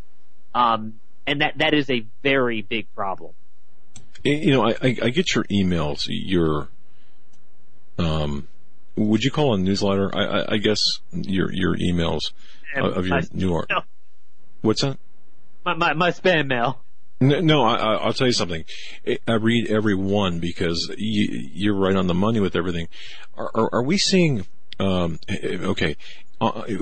respect to that, has Donald Trump been effective in changing the federal court appointments? Because that's never talked about. Is he making a difference there? It's like saying, are you making a difference in Afghanistan? Okay. What I mean by that is, it's not a rip on him. I mean, he's making the best appointments he can. The bottom line is, you might not hear this from elsewhere, and I'm not trying to talk it down. I'm trying to get to the truth of how severe the judicial problem is, and we're not going to solve it by merely, just quote unquote appointing better judges. We've been saying that for 50 years. Most of the vacancies are good judges retiring on the few circuits that are already good, particularly the 5th and the 8th. The problem that we're seeing now is, with the lawlessness of the judicial profession and the misconception of the power and role of the courts, the left and the ACLU, all they need to do is go to shop around on any national issue to any number of the unlimited random liberal district judges within the circuits that they're going to win the appeals on, and they got you. They put a nationwide injunction immediately on our sovereignty, on the most basic statutes, and sometimes the Supreme Court grants relief. Often they're slow to do it. Often they don't. And you know what I mean? They're not going to go to the 5th Circuit in Texas. They're not going to go to the 8th Circuit, in the flyover country, places like Missouri and Iowa, where we dominate on those circuits. I'll tell you where they go. They go to the 9th, the 4th, and the DC Court of Appeals. And even if Trump serves for 2 terms, he will, just demographically, you could just, go seat by seat there. Those courts are gone for 2 generations. And that's the problem. Yeah. And also, there's a lot of different factors, but I'll just leave you with one other thought. The capacity of a good judge to do good is nowhere near the capacity of a bad judge to do bad. Whoa. There's a soundbite if I ever heard one. All right. Oh, yeah, you're okay. That makes perfect sense. Wow. Very sobering thought. And okay. All right. And again, look, I know there's a lot of negativity there from Trump's end. From everything I can see, the appointments he did make are very good. With Bush, it was kind of hit or miss. Certainly with previous Republican presidents, it was really bad. So they've gotten a lot better. He has good people around him on this issue in particular. But I think they need to take it to the next level and push back against lawless decisions. Push Congress to start stripping jurisdiction of the courts, which they have that power, to start dividing the 9th Circuit, making more structural reforms, because without that, I just don't see how we're going to stop this judicial lawlessness. All right. Very well said. Now, you mentioned Afghanistan. You've got a recent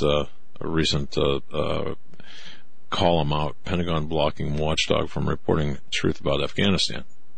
You want to get into that? Because, you laid some things out there pretty well. I've taken a lot of flack for this from a lot of the neoconservatives. There's something like there's something about Afghanistan that's almost like the insurance cartel in America, on domestic policy. It's just the untouchable. And let me tell you something. I was very gung-ho last decade. I started getting very bad feelings about it years ago, but I don't know, like, what do? You pull out. We've already, expended so much. You don't want to, lose your gains. And I mean, this is going on for 16 years. You now have children of the soldiers who fought initially fighting there. And this is one of the biggest disappointments I have with Trump, because his intuition is good. I mean, if you remember in his speech, he said he's doing it against his better judgment. And his better judgment was basically, this place is a bunch of mud hut munchkins. They've been fighting for 1,200 years. The Taliban are bad, but so are the Afghan government. They're all Sharia. They're all a bunch of pedophiles, which was the previous Inspector General report, that there's a bunch of, they have a name for it, the pedophilia custom they have among the Afghan forces that we're spending, billions of dollars a year propping up. And, for what? What province are we holding on behalf of whom? In what way that's sustainable and in our national interest? Look, there's a dirty little secret about the Taliban. 9/11 wasn't hatched in the Hindu Kush. It was hatched in Iran and Saudi Arabia. Saudi Arabia has now had almost a quasi-regime change, so they've gotten a lot better. Iran is still horrible. That's what it was. Now, Afghanistan, just because it was a lawless desert, it harbored Al-Qaeda, but the Taliban aren't Al-Qaeda. It doesn't mean they're not evil. But they have no network outside of Afghanistan. They don't affect us. They can't hurt us. There's nothing they can do at this point. There's nothing redressable there. And this is what the Inspector General, who's been very above politics throughout all 3 administrations, putting out good material, and they were saying that the Pentagon is now asking them not to report on how much territory the Taliban has taken over despite our increased presence. Because there's nothing you could do there. The Taliban are a reflection of the people there. That's just a reality. It's nothing we need to do.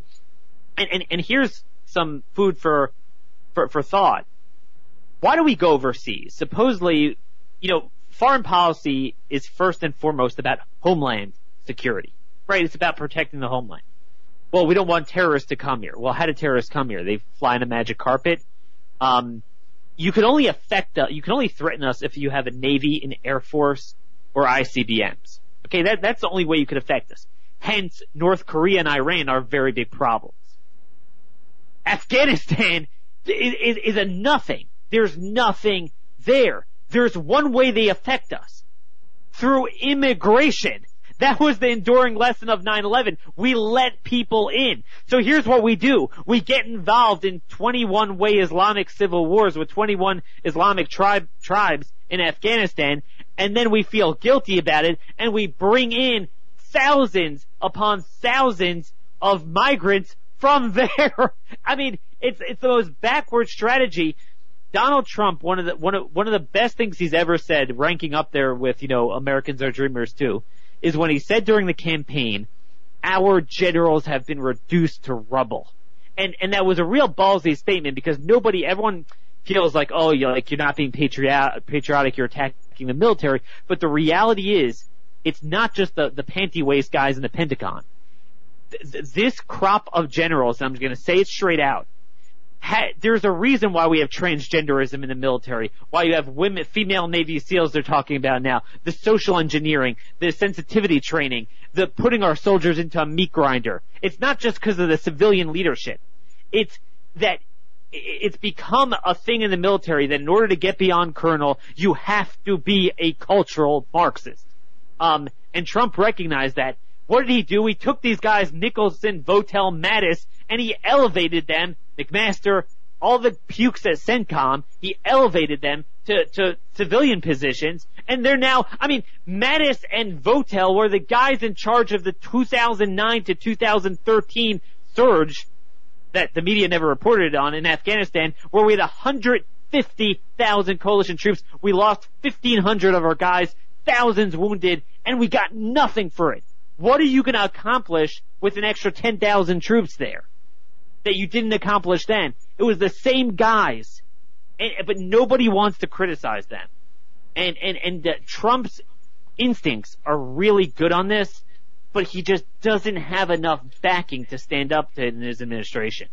Man, that's some hard reality there. Yeah, and he got a lot of criticism for the people that he has put in power, not only the ones you mentioned, but many other, Goldman Sachs bankers and what many call swamp monsters, and they are wondering what it is that he is thinking when doing these things. We got to ask your opinion, Daniel. What grade would you give Jeff Sessions if we are accurate in our assertions that from this FISA memo and what's going to come out showing that they use the unsubstantiated dossier to gain FISA warrants to surveil Trump and the Trump administration before, during, and after the election?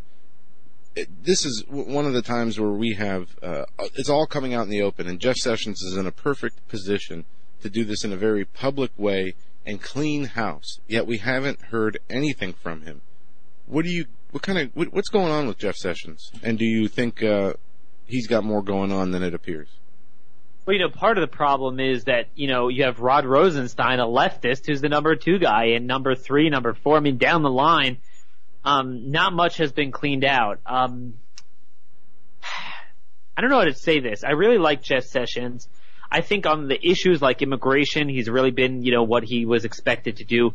When it comes to this, he's really in over his head. Part of the problem is he's a real gentleman. He's a real traditionalist. He really is a nice guy. And I think he genuinely felt the need to recuse himself. He just didn't know what he was getting himself into, and I think now he's kind of a little bit in over his head over that. And I just think he hasn't been aggressive enough in draining the swamp there and in reining in this autonomous fourth branch of government. I mean, this is what I resent. We don't use the checks and balances that we're supposed to have, and then we create new ones that don't exist. I saw the media flipping out that Trump allegedly asked Rod Rosenstein if he's on his team. Like it's some sort of like... It was Jake Tapper breaking news story where he promoted it like Rachel Maddow did the Donald Trump tax papers. And I'm thinking it's like, okay, do you think Barack Obama would have Ted Cruz in his Justice Department? I mean, this is a political appointee. It's the number 2 position in the Justice Department. He never heard of Rosenstein. I never heard of him. No one ever heard of him before. It's like, hey, are you from Obama? Are you from me? I mean, like, because if you're not, I want you out of there. I mean, it's like, that's like anything else. I mean, even if you want to say the FBI should be independent, which I don't agree with, certainly not legally or constitutionally, but you want to say politically, but the broader Justice Department, I mean, it's like saying Sessions, for Attorney General, you should pick a Democrat. It's insane. Democrats never have this. This is a very dangerous precedent we're creating with the out of control role of the courts, this fourth branch of government. But anyway, yeah, I do think, he hasn't been aggressive enough, and I think now would be a good time with the revelations about this for him to reassert himself, over Mueller, over Rosenstein, and find ways to wrap this up. Very, very well said. I want a pit bull in there. I don't want a nice guy in there. I want a pit bull in there, especially with, we're fighting for our lives against the permanent state, the bureaucracy that has been created for so many years. We're talking with Daniel Horowitz. Daniel Horowitz, his website, conservativereview.com. Hey, a must read, of course, A Stolen Sovereignty. A must read, folks. If you haven't read it, get a hold of it right now. And in fact, it's more relevant today than when it was written. Just a mere year and a half ago, 18 months ago, 2 years ago maybe. But it's so prescient for today's events.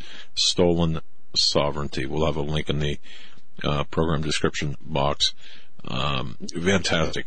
And I have to apologize too for kind of shotgunning all these questions at you, seemingly disparate, but it all comes down to just a handful of issues, from immigration, as you pointed out, and just other disparate but intricately related issues. So, in the time we've got left, we only have about 8 minutes left with you.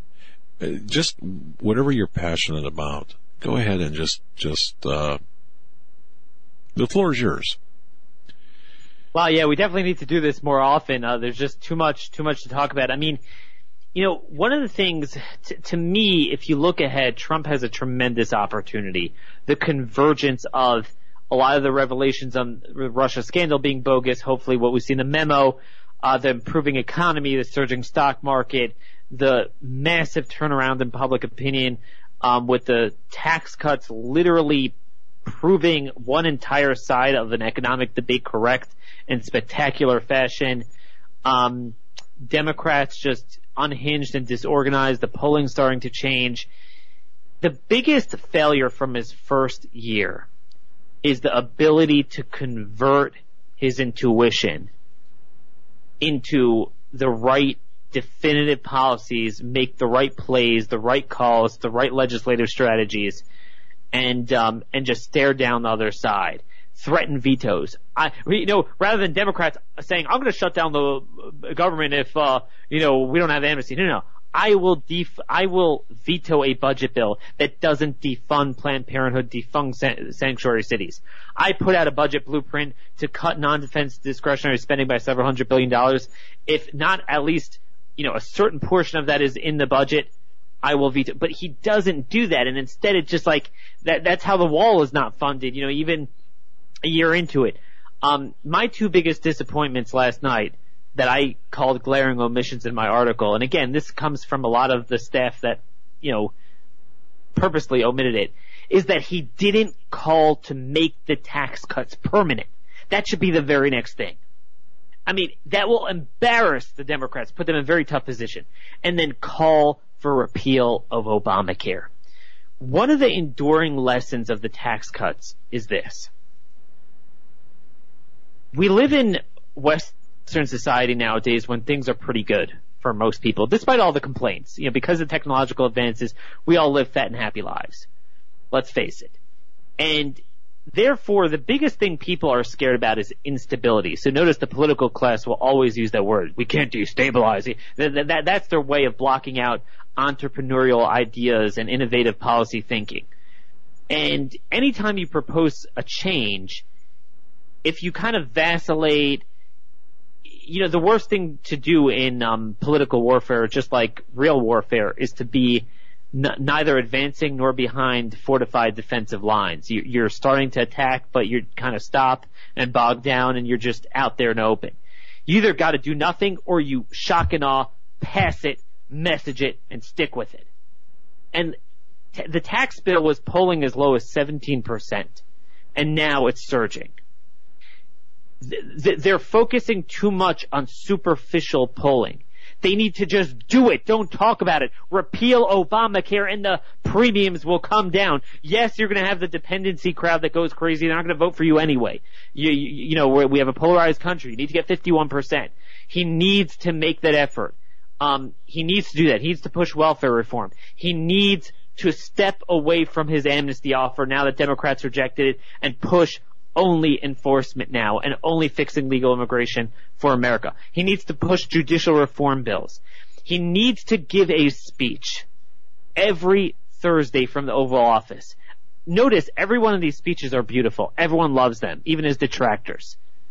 If he were to do this rather than tweeting, once a week, review the policies of the week, say, here's what went on, here's what I like, here's where we could improve, here's what I'm calling on Congress to do. I am telling you, he will be a different person, it'll be a different presidency. He's capable of doing it. He's shown that. You put together the policies that people already like with a much more popular figure that the media will not be able to taint. Because you could taint a 140-character tweet. It's harder to taint that, as we saw last night. And finally, I know I'm throwing in a lot of things here, he needs to call for some sort of modification to the filibuster. I'm not saying you need to get rid of all of it, but either make it a talking filibuster, not this BS de facto 60-vote threshold. You have to actually hold the floor, or limit it on budget bills, limit the number, so maybe you could block 5 bills but not all 10 initiatives, because otherwise he will get nothing done. he's got to take this to the next level because he cannot be late in the year with full control and nothing to show for it. It's a good point. Sort of act like sort of act like this is his last term mentally. I mean, that's the impression I'm getting. In other words, just do it now. To hell with the consequences or the perception by the detractors, and just go for it. Is what I'm hearing. Is that right? No, exactly. Ironically, if you're going to play it safe in order to win an election, you're going to lose the election. The only way they're actually going to preserve their majorities, and the tax bill should show them that. They did nothing. I mean, this was truly a historic moment. I mean, when Democrats, I listed about a dozen things in one article that Democrats did when they controlled the trifecta, if you remember, in 2009. Believe me, they did a lot. And Republicans literally did nothing until the tax bill. And there's a lot to learn from that. So, it's very disappointing that there was no mention of repeal of Obamacare. He needs to go back to that. And just stare them down. He goes up to the line, but then part of the problem is he doesn't have a lot of good staff. So he criticizes Iran and the Iran deal. Demand that they slap sanctions back on them. Again, this is another 80-20 issue. It divides Democrats. It puts Schumer and his constituency in a rough bind there. With the whole Israel issue. There's a lot of good things he could do with that to take his messaging and intuition and put it into policy outcomes. Very well said. Wow. Well, Daniel, we're going to have to do this more often because there was just a lot of information there. And there's so many more topics we can get into. And we apologize for the shotgun approach to the questions, but all of them are important. We want to get everything in before our time ran out. ConservativeReview.com. And do I have this right? At RM Conservative on Twitter? RM is in red meat. There you go. All right. Daniel Horowitz, our guest, his book, Stolen Sovereignty. And you can go to ConservativeReview.com or go to Amazon. Daniel, thank you so much for joining us tonight. It was a very fun and information-filled interview, and we appreciate your time. Really enjoyed it. Let's make this a regular feature. Let's do it, because this hour went fast. John shaking his head yes, so John will be in touch with you. Daniel. Thank you, my friend. Appreciate your time. All right, brother. Folks, that was Daniel Horowitz, and a fantastic fountain of knowledge, and the passion. This is what we need. And unique perspective. It's not very much. Talking points you hear on other radio shows or on the mainstream media. It's a unique perspective, and you got to love that. And I'm telling you, I open every one of the emails I get from. I read his columns because it's he writes what I'm thinking, and half the time I'm thinking, I wish I would have written that, or I wish I would have said that. So, Daniel Horowitz, as we approach the top of the hour break, just want to remind everyone we are not obviously. We're not live on YouTube. We're not live on YouTube. So who am I speaking to? We are live, of course, on Global Star Satellite Radio, as well as Blog Talk Radio, the fine folks there. And thanks for the people with patience, staying with us, finding us. And we will either resolve this issue one way or the other, and the shows will still be up on YouTube, and we will continue to stream live on Global Star and Blog Talk. And we're working out a live video option, but we're not sure how we're going to do that yet. We might wait for the decision from YouTube to come down. But thanks for your emails. We just have to figure out if we have enough equity left to mortgage. Yeah. Well, we will get on that. There's still a few days left this week. Don't forget, Sunday evening, we're still going to do our Patreon broadcast. That's right. So you can sign up to donate through Patreon. They can't take that away from us. Each first Sunday of the month, we get together with you, the listeners, who are the Patreon members, and we do a monthly broadcast. So we're looking forward to that. When we come back, Pastor David Lankford. So don't go anywhere. Boy, we need that.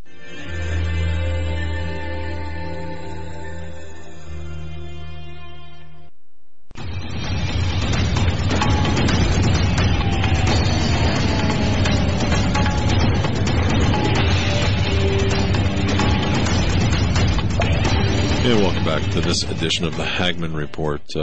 Again, we are dark in terms of live streaming on YouTube, just so everyone knows, once again, we are prohibited at the moment, and for the near term, to stream live on YouTube.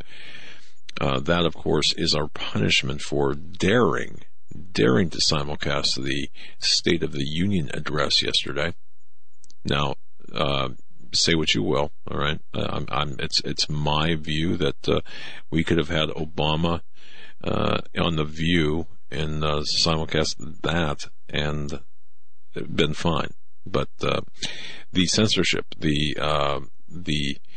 pushback is becoming real. Now, very simply, just real simple, go to either Global Star Radio Network or Blog Talk Radio, or very simply go to HagmannReport.com, click on the tab that says Listen or Radio Show. I'm sorry, the tab that says Radio Show.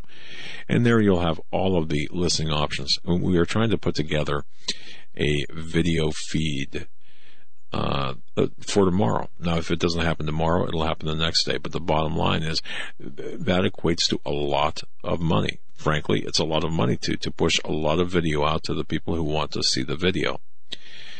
So we're working that out right now. So the bottom line, go to HagmannReport.com, click on the tab that says Radio Show. There you'll find your viewing and listening options. Now, we are able to upload to YouTube after the live show. So in other words, however, there's no video with respect to the uploading of the audio show. So just hang with us. Just bear with us. That's all we ask. Just bear with us. We will get it worked out. Every problem presents a great opportunity, and that's the way we look at it. And we have to expect this because there's a war on conservatives. There's a war on Christians. There's a war on Christian conservatives. And by the way, shame on you, Christian conservatives, who basically are taking this, saying, hey, well, you know what? It is what it is. You got to get in the fight. You got to. It's far past time to select the team you're on, in my view. That's my message to you. I'm not going to keep Pastor David Lankford waiting. TheVoiceOfEvangelism.com. Glad he's with us tonight. We need a hefty dose of his spiritual reasoning, his spiritual insight, and encouragement, and everything else. Pastor David Lankford, welcome to the program. Great to be with you tonight, Doug. Hey, hate to hear that you're having the aberrations and the adversity that comes along with being a Christian. Well, one might say, well, you just didn't play by the rules. Well, perhaps that might be the case, but the bottom line is I think that the rules selectively enforced today are a little bit different between Christians, or for Christians, and conservatives, and those people who are progressives. So there you go. But thanks for coming on. Well, it's a joy to be with you tonight. That's kind of what I had on my heart to talk about tonight as Christians. The life of a Christian is a life of suffering. Now, I know we don't like to hear that. That's not the Joy Osteen message. It's a life of blessing. But when I read the scriptures from the Old Testament to the end of the New Testament, Genesis to Revelation, all of the patriarchs of faith were forever in a place of trouble, turmoil, vexation, adversity. The days of joy are few, and they're short-lived. Why? It is because the child of God possesses glorified eternal life in their spirit. Now, that we haven't received that yet in our body until we die, because this body is still corrupt. But we carry our faith into eternity if we are believers. If we're not believers, we have nothing to carry us into eternity, therefore we're lost. There's no direction at that point in time in life. And, Job chapter 14, verse 1 says, man that is born of woman is of few days and full of trouble. He cometh forth like a flower and is cut down. He fleeth also as a shadow and continueth not. You look at roses, flowers, people go out there and they cut them, put them in a vase, a vase. If you're very proper, you say vase. they soon die. They soon wither. They soon go away. And he also equated it to a shadow. And we've all been in the yard and seen an airplane or something like that pass over our heads, and you see the fleeting of the shadow on the ground. It's there, then suddenly it's gone. And so Job, he says, a man that is born of woman, number one, he's a few days, and he's full of trouble. He cometh forth like a flower, he's cut down, he flieth also as a shadow, and continueth not. But the world looks on the Christian as a fool, as an imbecile, stupid, ignorant. But what they don't understand, we may appear to be like that on this side of eternity, but that is such a short and parenthetical time. Because what they may look at us as being for a short period, we're going to be wise for all eternity, because we chose the right Lord. We chose the right Savior. We chose the right Master. Jesus described himself and the world. He said in Matthew 6:24, no man can serve two masters, for either he will hate the one and love the other, else he will hold to the one and despise the other. So there's no middle ground, and this is where most Christians live. I think I said on your program weeks ago, maybe months ago now, that if the Apostle Peter had a 357 in his hand, instead of pulling his sword and cutting off Malchus' ear when they came to arrest Jesus in the Garden of Gethsemane, he would just shot him. You know, somebody would say, well, what kind of preacher is that? That's reality. His anger was poised to strike, and he did, and he struck with what he had. But I like what you said at the beginning. We have far too many Christians sitting on the sideline, and we've been calling people to a time of fasting up until this coming Sunday, February the 4th. We started on January the 14th. And so I believe in prayer. I believe in fasting. I believe that the weapons of our warfare are not carnal, but they're mighty through God to the pulling down of strongholds. But I've always encouraged my church when I was pastoring. I would get all the congressmen, senators, numbers, addresses, and sometimes I would actually write a form letter. They wouldn't even have to write the letter. I'd write the form letter, type it out, put it on the remembrance table in front of the pulpit, and say, after service, come by, get your letter, sign your name on it, and mail it to Washington, to voice my opinion. Now, Donald Trump, without a doubt, is so polarizing that it would beg description. Obama was polarizing, but in a very subtle way. You know, people like him and Hillary are the greatest of hypocrites. Every time we turn around, we see another circumstance, another situation where they have said something or done something, but then they operate in another total different way. They feign one thing, they say one thing, but then in the time of trouble, the time of distress or whatever, you know, that's not what I meant, or I didn't mean to do that, or that was not a good decision at the time. It's always a lame excuse to justify what they have done, and so Jesus was constantly dealing with the hypocrisy. Matthew 16:3, he said, "Oh, ye hypocrites, ye can discern the face of the sky, but you cannot discern the signs of the time." And the fact that Donald Trump is polarizing, I, like most people, tried to watch the State of the Union address last night, and he invoked righteousness. He invoked God. He's trying, in his best, in his own feeble, frail attempt, to follow the leadership of righteousness / godliness.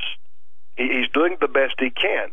And I said before he was ever elected, if he is elected, and I didn't know whether he would be elected. I felt like he would be. I was fasting and praying, but, you know, I didn't get a word from God. But my point is, I said if he was elected, we will not believe the rebellion and the opposition, because now because people have become so lawless. And we've quoted this scripture. You've heard it quoted. You've heard people allude to it, Matthew 24:12, and because iniquity shall abound, the love of many shall wax cold. And, of course, that word iniquity means lawlessness. So let's just digress in the last 9 years and look at the enormous amount of lawlessness that has been used against this nation and people who are trying to do the right thing, going from the FBI, the Department of Justice, the IRS. We see this assault. And I knew in my spirit that if Donald Trump became the president of the United States, they would not relinquish this power with grace. I know that God is trying to help America. I know that God is trying to help Donald Trump, but that does not negate the plot of Satan. No matter what God does, Satan is behind the scenes forever plotting against the plan of God. And he knows. Satan can see. Satan can recognize by what God does in the spiritual realm. Everything that takes place in the natural has already been codified. It's been solidified in the spirit. When God told Abraham and Sarah, at this time next year, I'm going to restore unto you the time of life, and you're going to have a child. God spoke that into existence before it ever happened. It was already predetermined in God's mind. But Abraham, Sarah, they did not know that. They didn't know the significance of God's plan. So when God begins to allow his plan, which first begins in the spirit, Satan is able to recognize that by the word of God. He can, quote unquote, see the writing on the wall. And so it gives him a subtle opportunity to then to begin to go and to work in opposition against what God is about to do. And so every time God begins to move and God begins to do something, Satan immediately rises up and tries to counter the very thing that God was going to do. When Herod had heard that Jesus had been born, what did he do? He told the wise men, he said, you go find him, you worship him, and after you find him, you come back, you tell me where he is, so I can go and I can worship him. But see, that was Satan's plan to try to kill Jesus Christ before Jesus Christ could have ever been born. And so the wise men did not come back to Herod. So what does he do? He sends soldiers down there, and it was either 2 or 3 years of age. I forget the exact age now. From that age downward, he killed all the male born. He killed all of them. And there was weeping, untold weeping. And of course, Jeremiah gave us that prophecy. There was weeping that was unfathomable, and it would be if some group of soldiers came into a particular city and they began to kill every male child 2 years and younger. The sorrow, the pain would be unfathomable. We couldn't imagine it. So when God begins to do something, and Satan sees the hand of God, he sees the wheels of God, he sees these things happening, he then goes and he tries to head that off with another devastating plot, something that's absolutely unbelievable. But here's the problem. Though all those little boys were slain, were murdered, Satan had no success. He had absolutely no success whatsoever. He had the heads up because of the prophecies of God. He knew where Jesus would be born. He knew all of these things from the Old Testament. He understood these things. He understands things today that we don't even grasp yet. We can't get our mind around those things. But he has the power.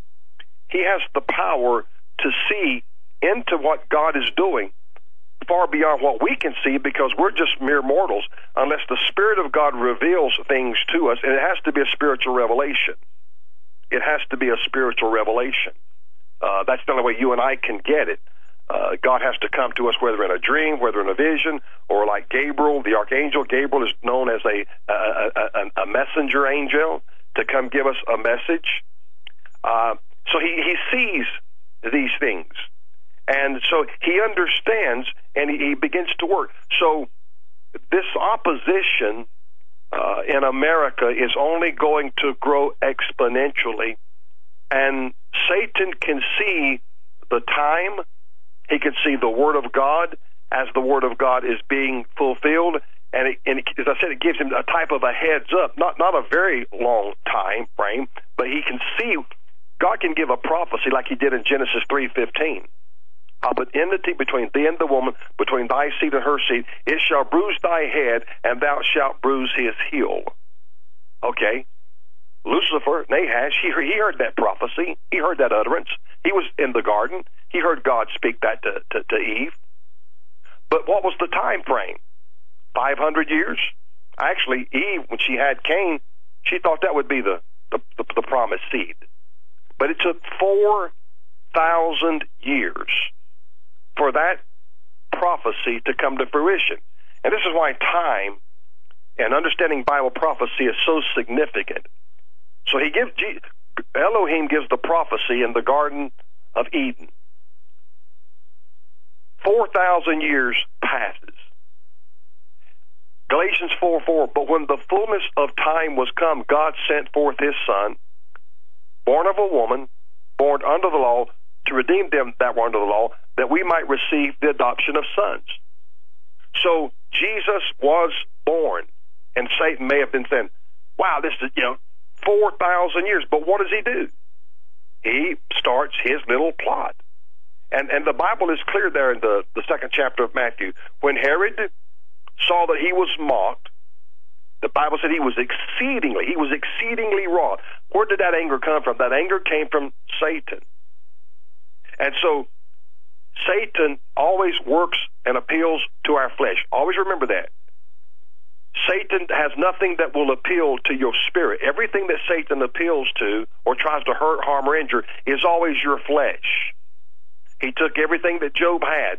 It was all fleshly. His sons, his daughters, his camels, his oxen, his she-asses. He was taking all the things in the natural, because that's the realm, the sphere that Satan works in. Now, it is spiritual, but we see it manifest in the flesh, whether we get physically afflicted or someone close to us loses their life or whatever. He's always trying to touch us through our flesh. Every temptation to Jesus was about his flesh. Lust of the flesh, lust of the eyes, and the pride of life.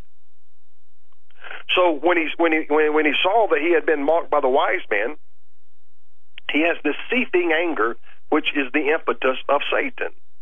He was a pawn in Satan's hand. Now, if he didn't get right with God, we all know that Herod had to be lost.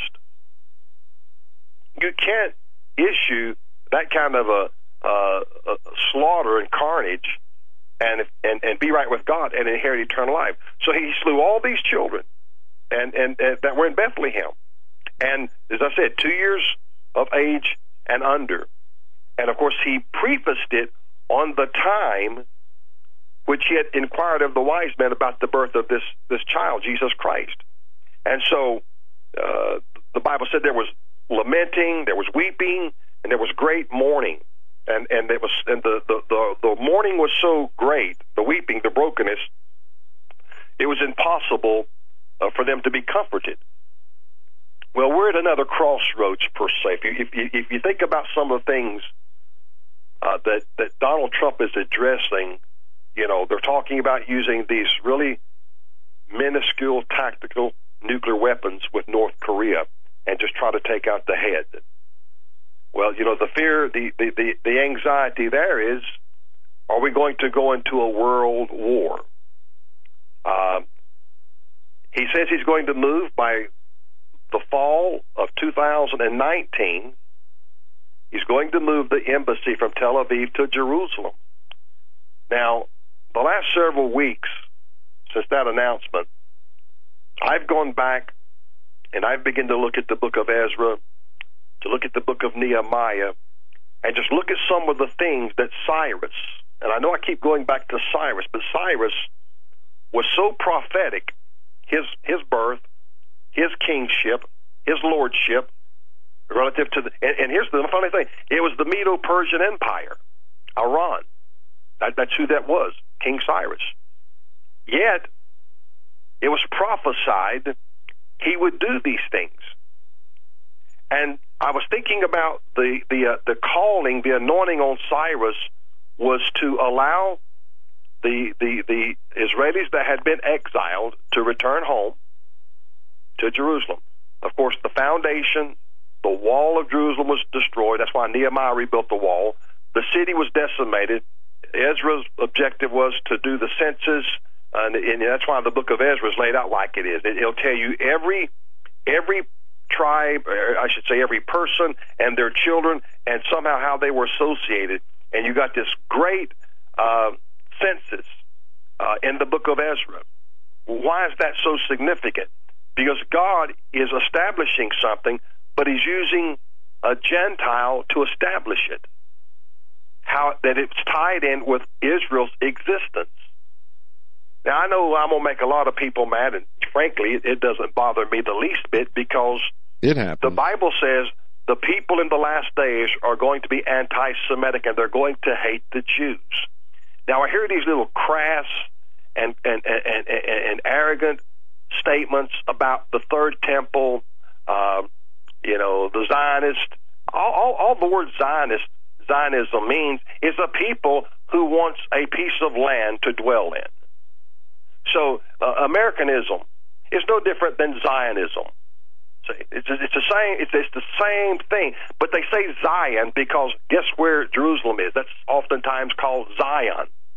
So it just shows you the naivety and the shallowness of people who think they know, but they don't know what they think they know. But we're told in the book of Daniel, Jesus told us in the 24th chapter of Matthew, Paul told us in the second chapter of 2 Thessalonians, and John tells us in Revelation chapter 11, there's going to be a third temple. And there are those who are lambasting everybody that even mentions that. If you say that today, you're from some perspective, you're an idiot, you're a buffoon, you're deceived, you're stupid. Well, those who take that opinion are calling God stupid. Because I didn't write the Bible. Yet God wrote the Bible and put those things in the Bible. Jesus said in Matthew 24:15, when you therefore shall see the abomination of desolation spoken of by Daniel the prophet, and here's what it says in most of your Bibles, and it's also in parentheses, let him that hath understanding understand. So it's something that must be spiritually understood. So that tells me these people have no true spiritual understanding. Oh, they think they do, but they don't. If they understood that, they would understand, wait a minute, what a great prophet Daniel was. He alluded to it in Daniel chapter 9. Jesus, the Lord's Christ, the Son of the living God, he spoke of it in Matthew 24. 2 Thessalonians chapter 2, verse 4. Who opposeth and exalteth himself above all that is called God, or that is worshipped, so that he as God sitteth in the temple of God, showing himself that he is God. And verse 5 says, remember ye not that when I was yet with you, I told you these things. Now this is a revelation to the church. Because in 2 Thessalonians chapter 2, verses 3, 6, and 8, Paul uses the term revealed.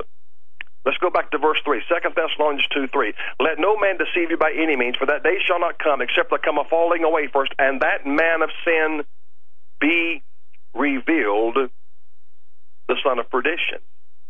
So Paul talks to the church at Thessalonica. He says, this is going to be a revelation. And what he's doing, he's giving us the protocol. He's giving to us how this is going to unfold. Then he goes to verse 6, and now you know what withholdeth, that he might be revealed in his time. Who is going to be revealed in his time? The Antichrist. Verse 8, and then shall that wicked be revealed. And it's the same meaning every time in verse 3, verse 6, verse 8, the word revealed. Why is that significant? Because if you go back and you study the Greek, when something is not revealed, it means it has, like the new cars. When they have the big meeting in Detroit, Michigan, they got all these new automobiles, and they have them covered up, or a great statue that someone has made of someone else, but nobody knows what it looks like yet until they pull the sheet off of it, and then it's revealed. It's manifest. It's something that's been totally hidden, but suddenly it becomes disclosed to the public. Well, this is exactly what God's going to do. That's why we don't know who the Antichrist is.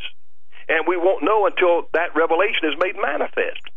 So, there's people now, projecting the possibility of another rapture with this new blood moon.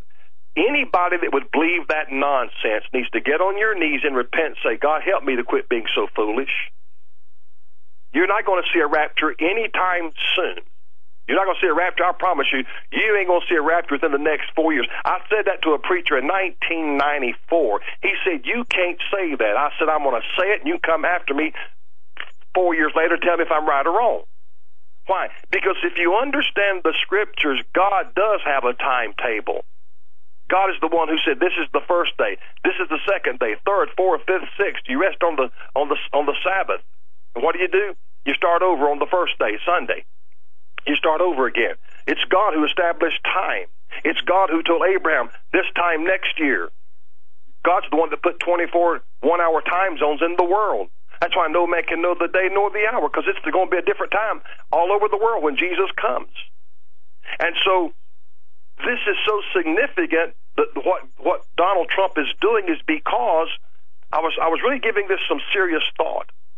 Because I'm a guy that's pragmatic. We hear the word dogmatic.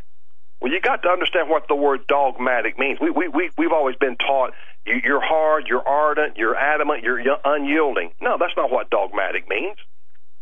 The root word there is dogma, doctrine, tenet, what you believe in. So you're saying my doctrine, I won't budge on it. See, well, in 1994, the Lord impressed upon my heart. He said, don't glue all your prophecy down, because I'm God and I move according to my timetable. There's so many people that's predicted the rapture, predicted the revelation of the Antichrist, and they've all been wrong.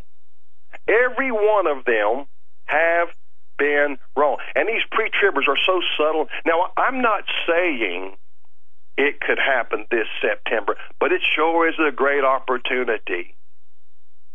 Well, listen, if it did take place, who's going to laud you and extol you and clap their hands and say, hey, you was right? See, it doesn't make sense to me when you look at it with pragmatism. What it is, Doug, it's sensationalism. And that's not the Word of God. The Word of God is not a sensationalist. The Word of God is holy, pure, and true, and it doesn't change, it doesn't alter. And so what we see right now is a great, great move of God. Most people can't see it. But I thought about Donald Trump / Cyrus. Now, God prophesied before, got to remember, this is before Cyrus. And by the way, Cyrus and Darius are the same people. We have no history where there was another king between Belshazzar and Cyrus. And that, I don't know why, maybe a copyist, when they were copying the scriptures, made that mistake there. And I'm not going to say it was a mistake in the sense like a human mistake, but somebody done something, because we have no history of another king between Cyrus and Belshazzar relative to the Babylonian kingdom. So it's the same man.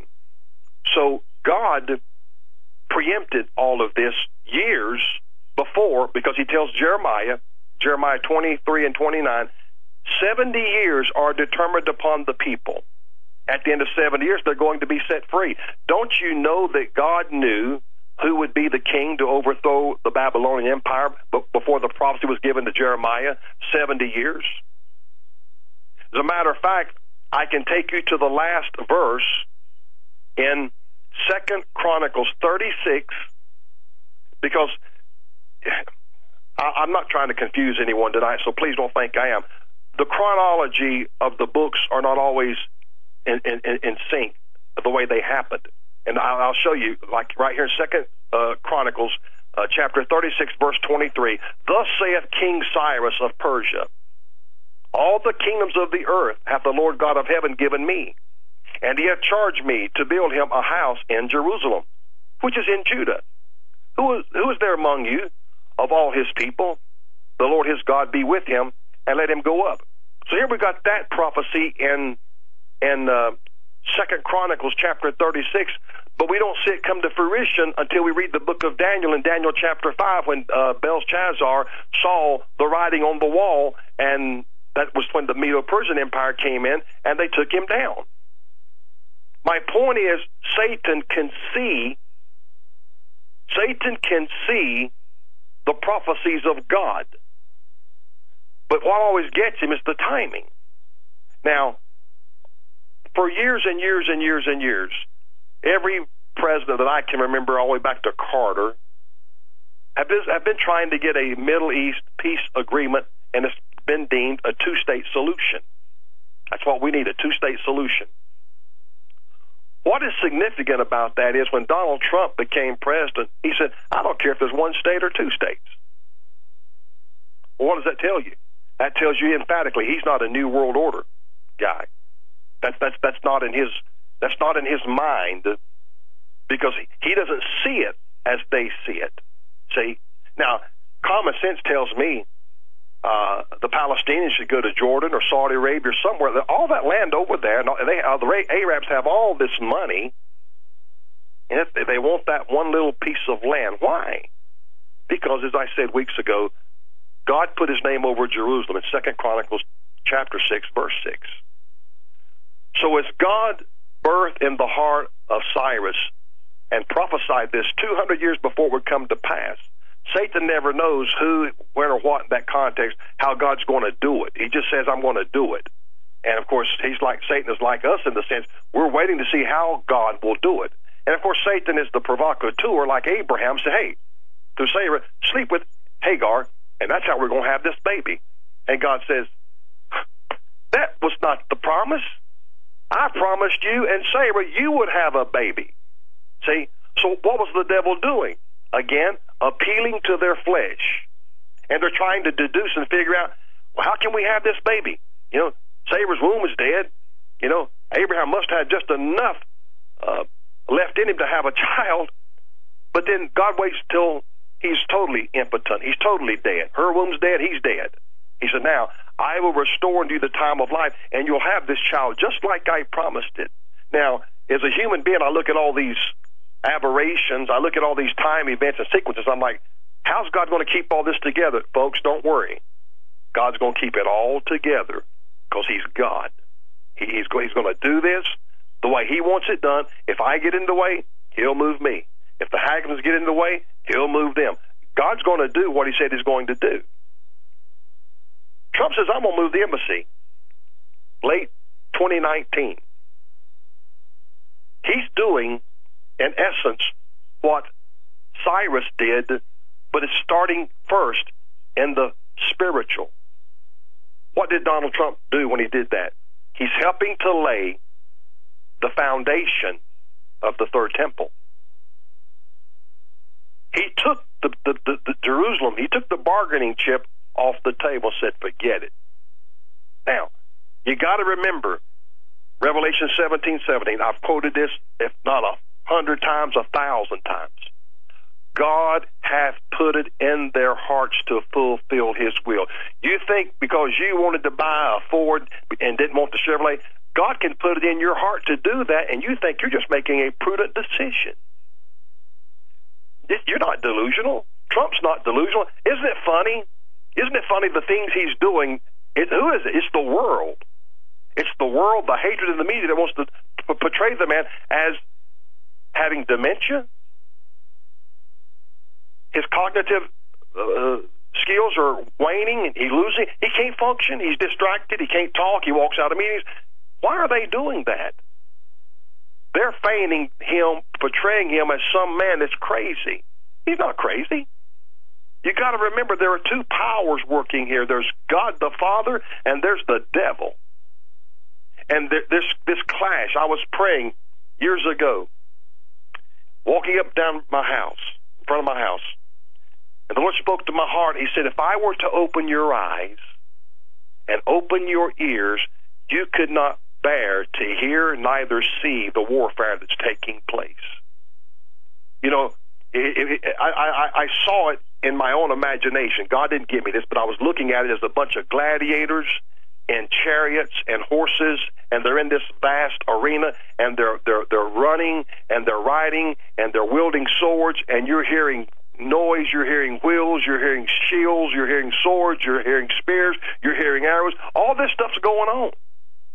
And God said, if I open your eyes and your ears and let you hear and see this, you physically, mentally, emotionally, you couldn't handle this.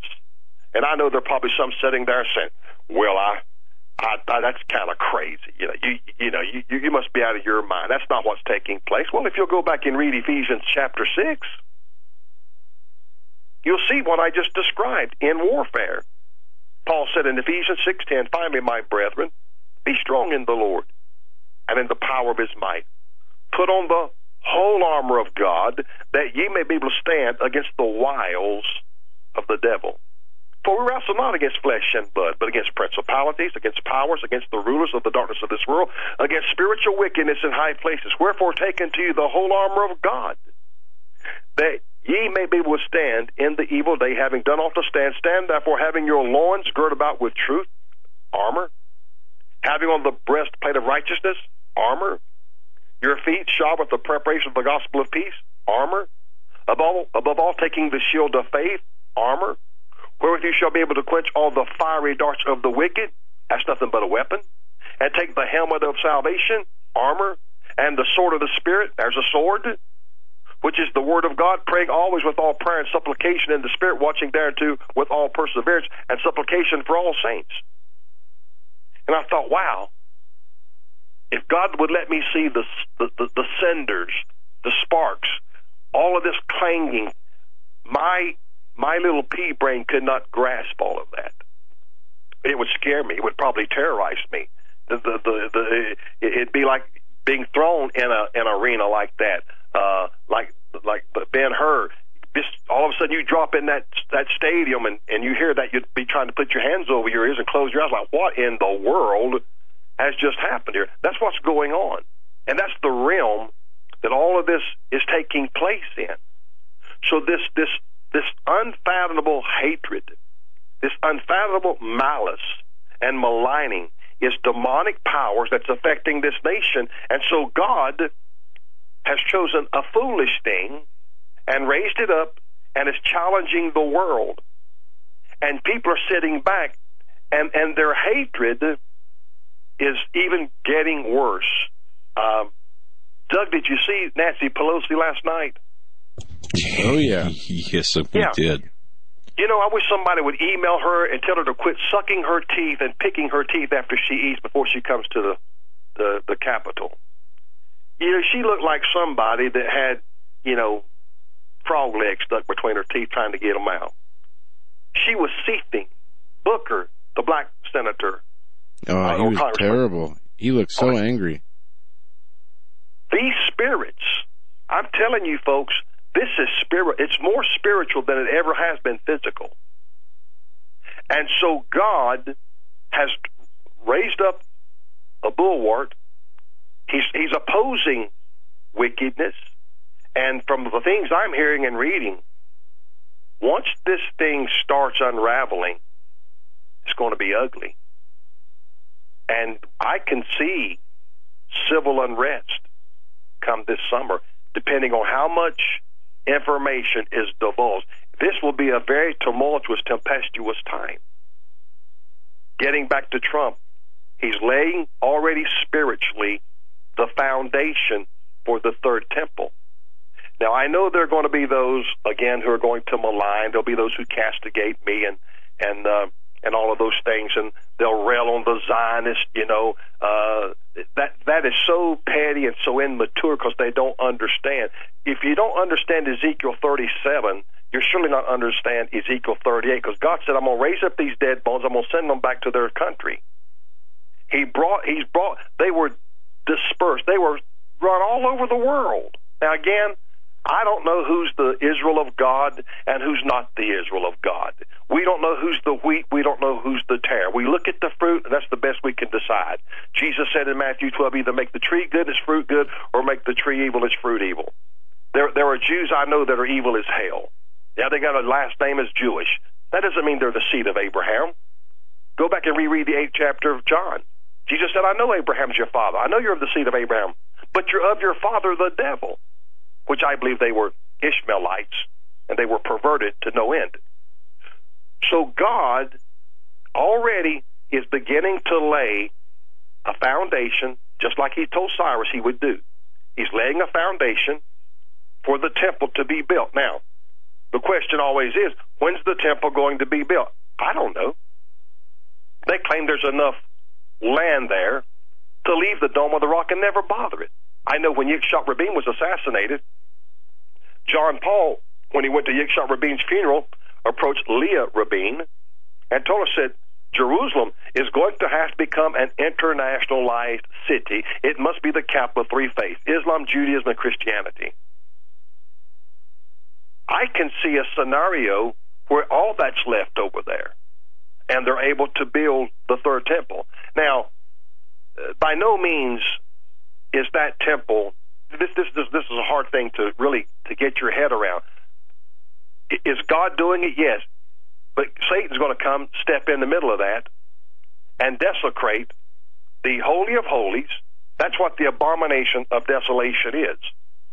See, the Antichrist will come on the scene. The false prophet will be there. If you read Revelation 13, that's why I wrote that book, Revelation 13 Revealed. The Antichrist will have an image made like unto him, and the false prophet will suffer the people. He will coerce the people to make the image. Then the false prophet will give life to the image of the beast.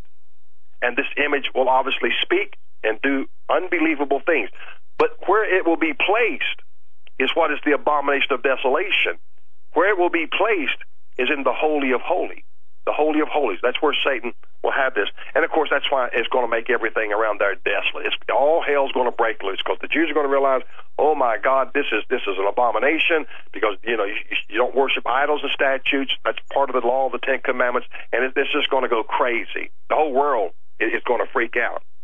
This is why I addressed the reason Satan took Jesus up to the pinnacle of the temple. And that's why he wanted him to cast himself off. In Matthew 4:5, the devil taketh him up into the holy city and set him on a pinnacle of the temple. And having read that for many years, I finally took the time to dissect that verse, and I found out where the pinnacle was. And the pinnacle of the temple was directly over the Ark of the Covenant in the Holy of Holies. So Satan was attempting a premature abomination of desolation. See, Satan knows there's going to be an abomination of desolation. It's just how will it come to pass? Who will be the actors? Who will be the players? Who will help this come to fruition? Well, that's going to be who God wills. Whoever God allows or suffers to go into that place. I don't know who the Antichrist is. Nobody knows who he is, though every man in the world just about has come along and tried to identify him.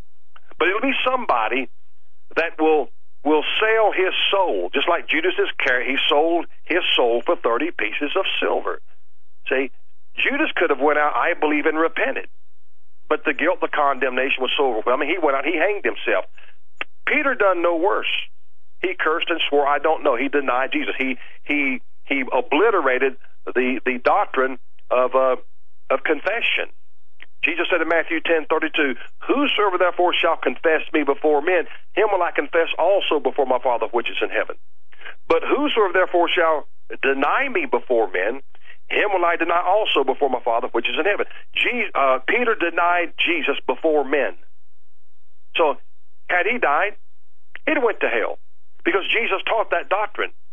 And so he went out, he wept bitterly, he repented, got right with God.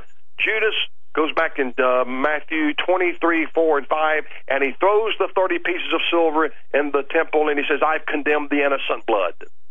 And he goes out and he hangs himself. I believe he could have repented. God didn't make him hang himself. That's what the devil does.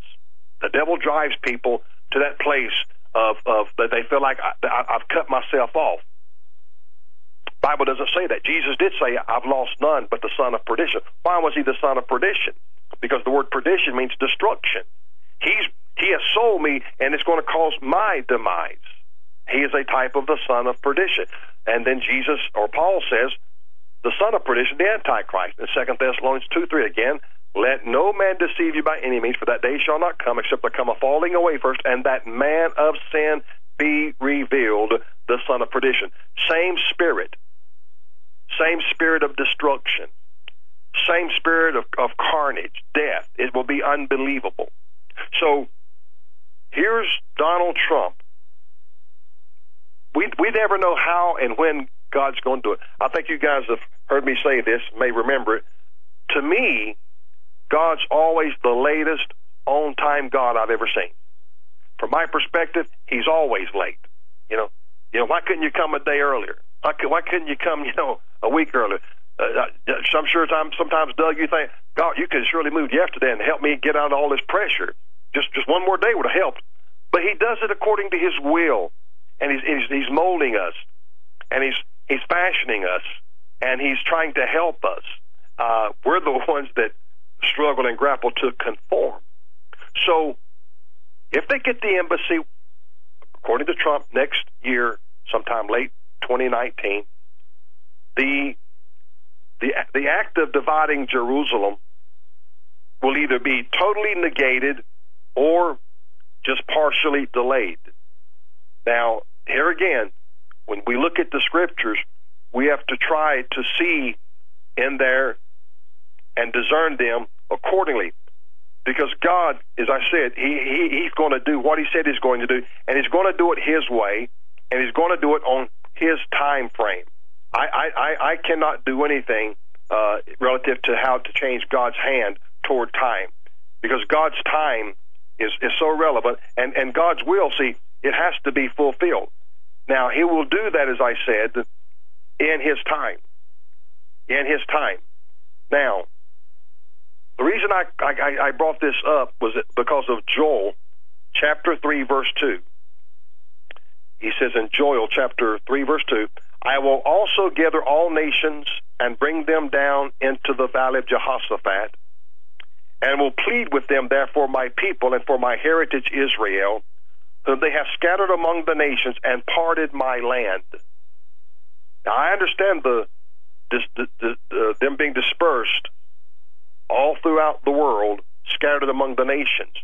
But that little phrase, and parted my land. Now, that could have been many, many years ago when under the Ottoman Turkish Empire, or before, I don't know. I can't say. But he alludes to the time of parting his land. Now, some people always took that to say, well, that will be when they divide Jerusalem. Well, Jerusalem was already divided. And in the 6-Day War, they conquered it, and they got it put back together from Jordan. Well, the question would be, will it be divided again? Well, as Trump did, he took Jerusalem off of the table and said, forget it. We're going to go on without you. We've tried and tried and tried and tried. And I remember reading some years ago when Yasser Arafat was still living,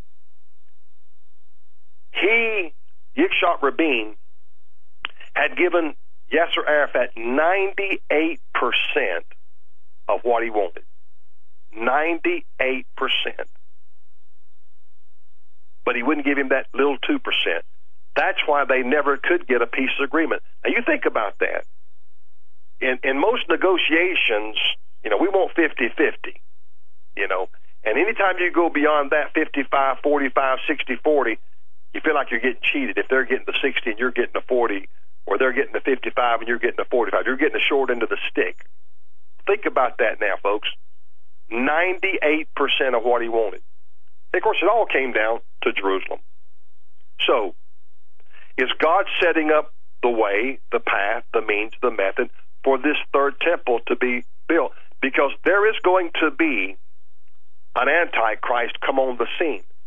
I've heard every argument in the world why there's going to be no literal physical Antichrist. It's a system, it's a program, it's a method, it's not a man.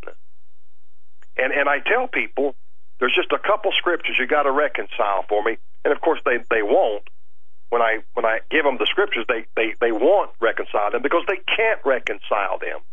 So, well, you're still wrong, Pastor Lankford, but I'm right. Well, Daniel 7 verse 11 says, I beheld then because of the voice of the great words, which the horn is the Antichrist, spake. I beheld even till the beast was slain, and his body destroyed and given to the burning flame. So Daniel says he's got a body. Paul in 2 Thessalonians 2:8 says, then shall that wicked be revealed, whom the Lord shall consume with the spirit of his mouth, and shall destroy with the brightness of his coming. He's talking about a man. He's going to destroy this man. And I won't go through all the scriptures, but we'll jump to Revelation 19 and 20. And the beast was taken, that's the Antichrist, and with him, personal pronoun, him, not system, not government, not some institution, and the beast was taken, and with him, the false prophet, that wrought miracles before him, with which he deceived them that had received the mark of the beast, and them that worshipped his image. These both men were cast alive into a lake of fire burning with brimstone. Okay, so the Antichrist and the false prophet are cast alive into the lake of fire, and they're burning. All right. Now we jump to Revelation 20 and verse 10. Now, they've already been in hell for 1,000 years. Now, I know my pundits out there don't believe in a 1,000-year millennial reign of Christ. Well, again, you can't reconcile the scriptures with that doctrine. Because in Revelation chapter 20, beginning at verse 2, verse 3, verse 4, verse 5, verse 6, verse 7, we see the word 1,000 years. But yet, these wannabe prophecy teachers, preachers, whatever they want to call themselves, how do you read that phrase 1,000 years 7 times in a row, and yet you say, there's no 1,000-year reign? There's no 1,000-year Satan being bound? So God obviously, see, men are making God the liar. They're saying, God, your word is a lie. Okay, verse 10, and the devil that deceived them, the world, those at Jerusalem, was cast into the lake of fire and brimstone, where the beast and the false prophet are, and shall be tormented day and night forever and ever. Okay, the false prophet, the beast, the Antichrist, they've already been burning for 1,000 years. They're not burned up yet. So we got people out here writing books, because I've got them sent to me. Oh, after a few years in hell, you get out. There's no Bible, there's no scripture for that. That's just baloney. Because it says the beast and the false prophet were cast alive. By the way, let me throw you a real curve there. You've heard it said all men must die. It's pointed that a man wants to die for this judgment, Hebrews 9:27. I think what it says there in Revelation 19:20, these both were cast alive. They never die. They're cast alive in the lake of fire. That's just something to make you dig on this week, the rest of the week, to find out where in the world of Pastor Lankford get that. I got that from the Bible. But if it's an institution, if it's a system or whatever, how is it after 1,000 years it's still existing? See, when you look at the Bible, we have to reconcile, and nobody knows it all. I mean, I don't know one grain on the seashore of all the seashore in the world. If I know a grain, I might be fortunate. That's would be all I know, because this stuff unfolds as God wills it on His timetable. I mean, most people listening to me right now, that you still embrace a pre-tribulation rapture, and you were taught that doctrine, the person that taught you that doctrine thought they would be alive when Jesus came. But they didn't. My grandparents thought they'd be alive when Jesus comes. They didn't. My parents thought they'd be alive when Jesus comes. They didn't. I've considered I may very well not be alive myself when Jesus comes. Doesn't matter to me either way. But the point is, everybody keeps believing in their generation because it's on God's timetable. These little finite minds cannot comprehend all of this. Let me just say this in closing. We're out of time. Keep your face before the cross of Christ and your mind and your eyes in the Word of God. Because this stuff is going to get worse, because Satan is going to rise up against this godly opposition. This man has people around him praying. They just attacked Ben Carson the other day. Did you see that? About having devotions? Yep. And an atheist, you're spending tax. You got to understand what's going. This is pure demonic hatredness. And so this is why this thing's going to ratchet up, folks. This is going to maybe sound morbid to some or sordid. I'm excited. I'm excited because I'm watching the Word of God as it comes to pass, and we're right in the middle of a great, great move of God. If you can see the move, if you can see God, you'll understand this is the Lord's doing. God is doing this, not the devil, but God's Word will be fulfilled. And it may look bleak, ominous, dark, or scary. Don't worry about it. God's in control. I hope I didn't belabor you guys tonight. No, not at all. And you just really expanded on, Pastor, what we have been talking about for weeks now, and as we see it continue to manifest, especially last night, that this is a spiritual battle at its foundation, and it seems like these people are unable to hold their evil and their hatred in, and they're bursting at the seams. And I think we're going to continue to see this manifest more and more and more from the media and the people in Hollywood as we continue to move forward, because Trump is, whether you like him as a person or a Christian or not, it doesn't matter. What he represents is the Christian community right now in America, and this is under attack from all sides. And anytime he has any successes, these people freak out, and it's getting worse and worse and worse. But it's a spiritual battle at its core. Absolutely. And as I watch him, I'm just like the old bulldog sicky. Yeah. Get him, boy, get him. And he's growling and he's chomping, and they can't handle it, because everything he does fundamentally is successful. And that's why they can't stand it. So let's just keep praying for our president, keep praying for our nation. God is absolutely doing something. Amen to that. God's in control. Pastor Lankford. Yes. Thank you, Pastor. Okay, gentlemen, we'll see you guys next week, Lord willing. Amen. All right. Good night, everyone. Bye-bye. That was Pastor David Lankford, the voice of evangelism. That'll do it for us as the night comes to a close. This program comes to a close. Don't forget, this program will be uploaded on YouTube. Should be up there by midnight, early morning. And if not, just keep tabs. Look, it's going to take us a day or two to get the kinks worked out. If we're not, just go to HagmannReport.com for updates. And if we're not streaming video live, certainly the audio will be there. We're going to do what we can to mitigate this. But you know what? We saw this coming. This was coming. And we don't know. It might be cleared up by the help of Rhonda. So we don't know yet where this stands or where how this is gonna work out. But we'll continue to. Every problem's an opportunity. There you go. All right, folks. Good night. Hopefully that memo comes out. We'll see when we're back here tomorrow.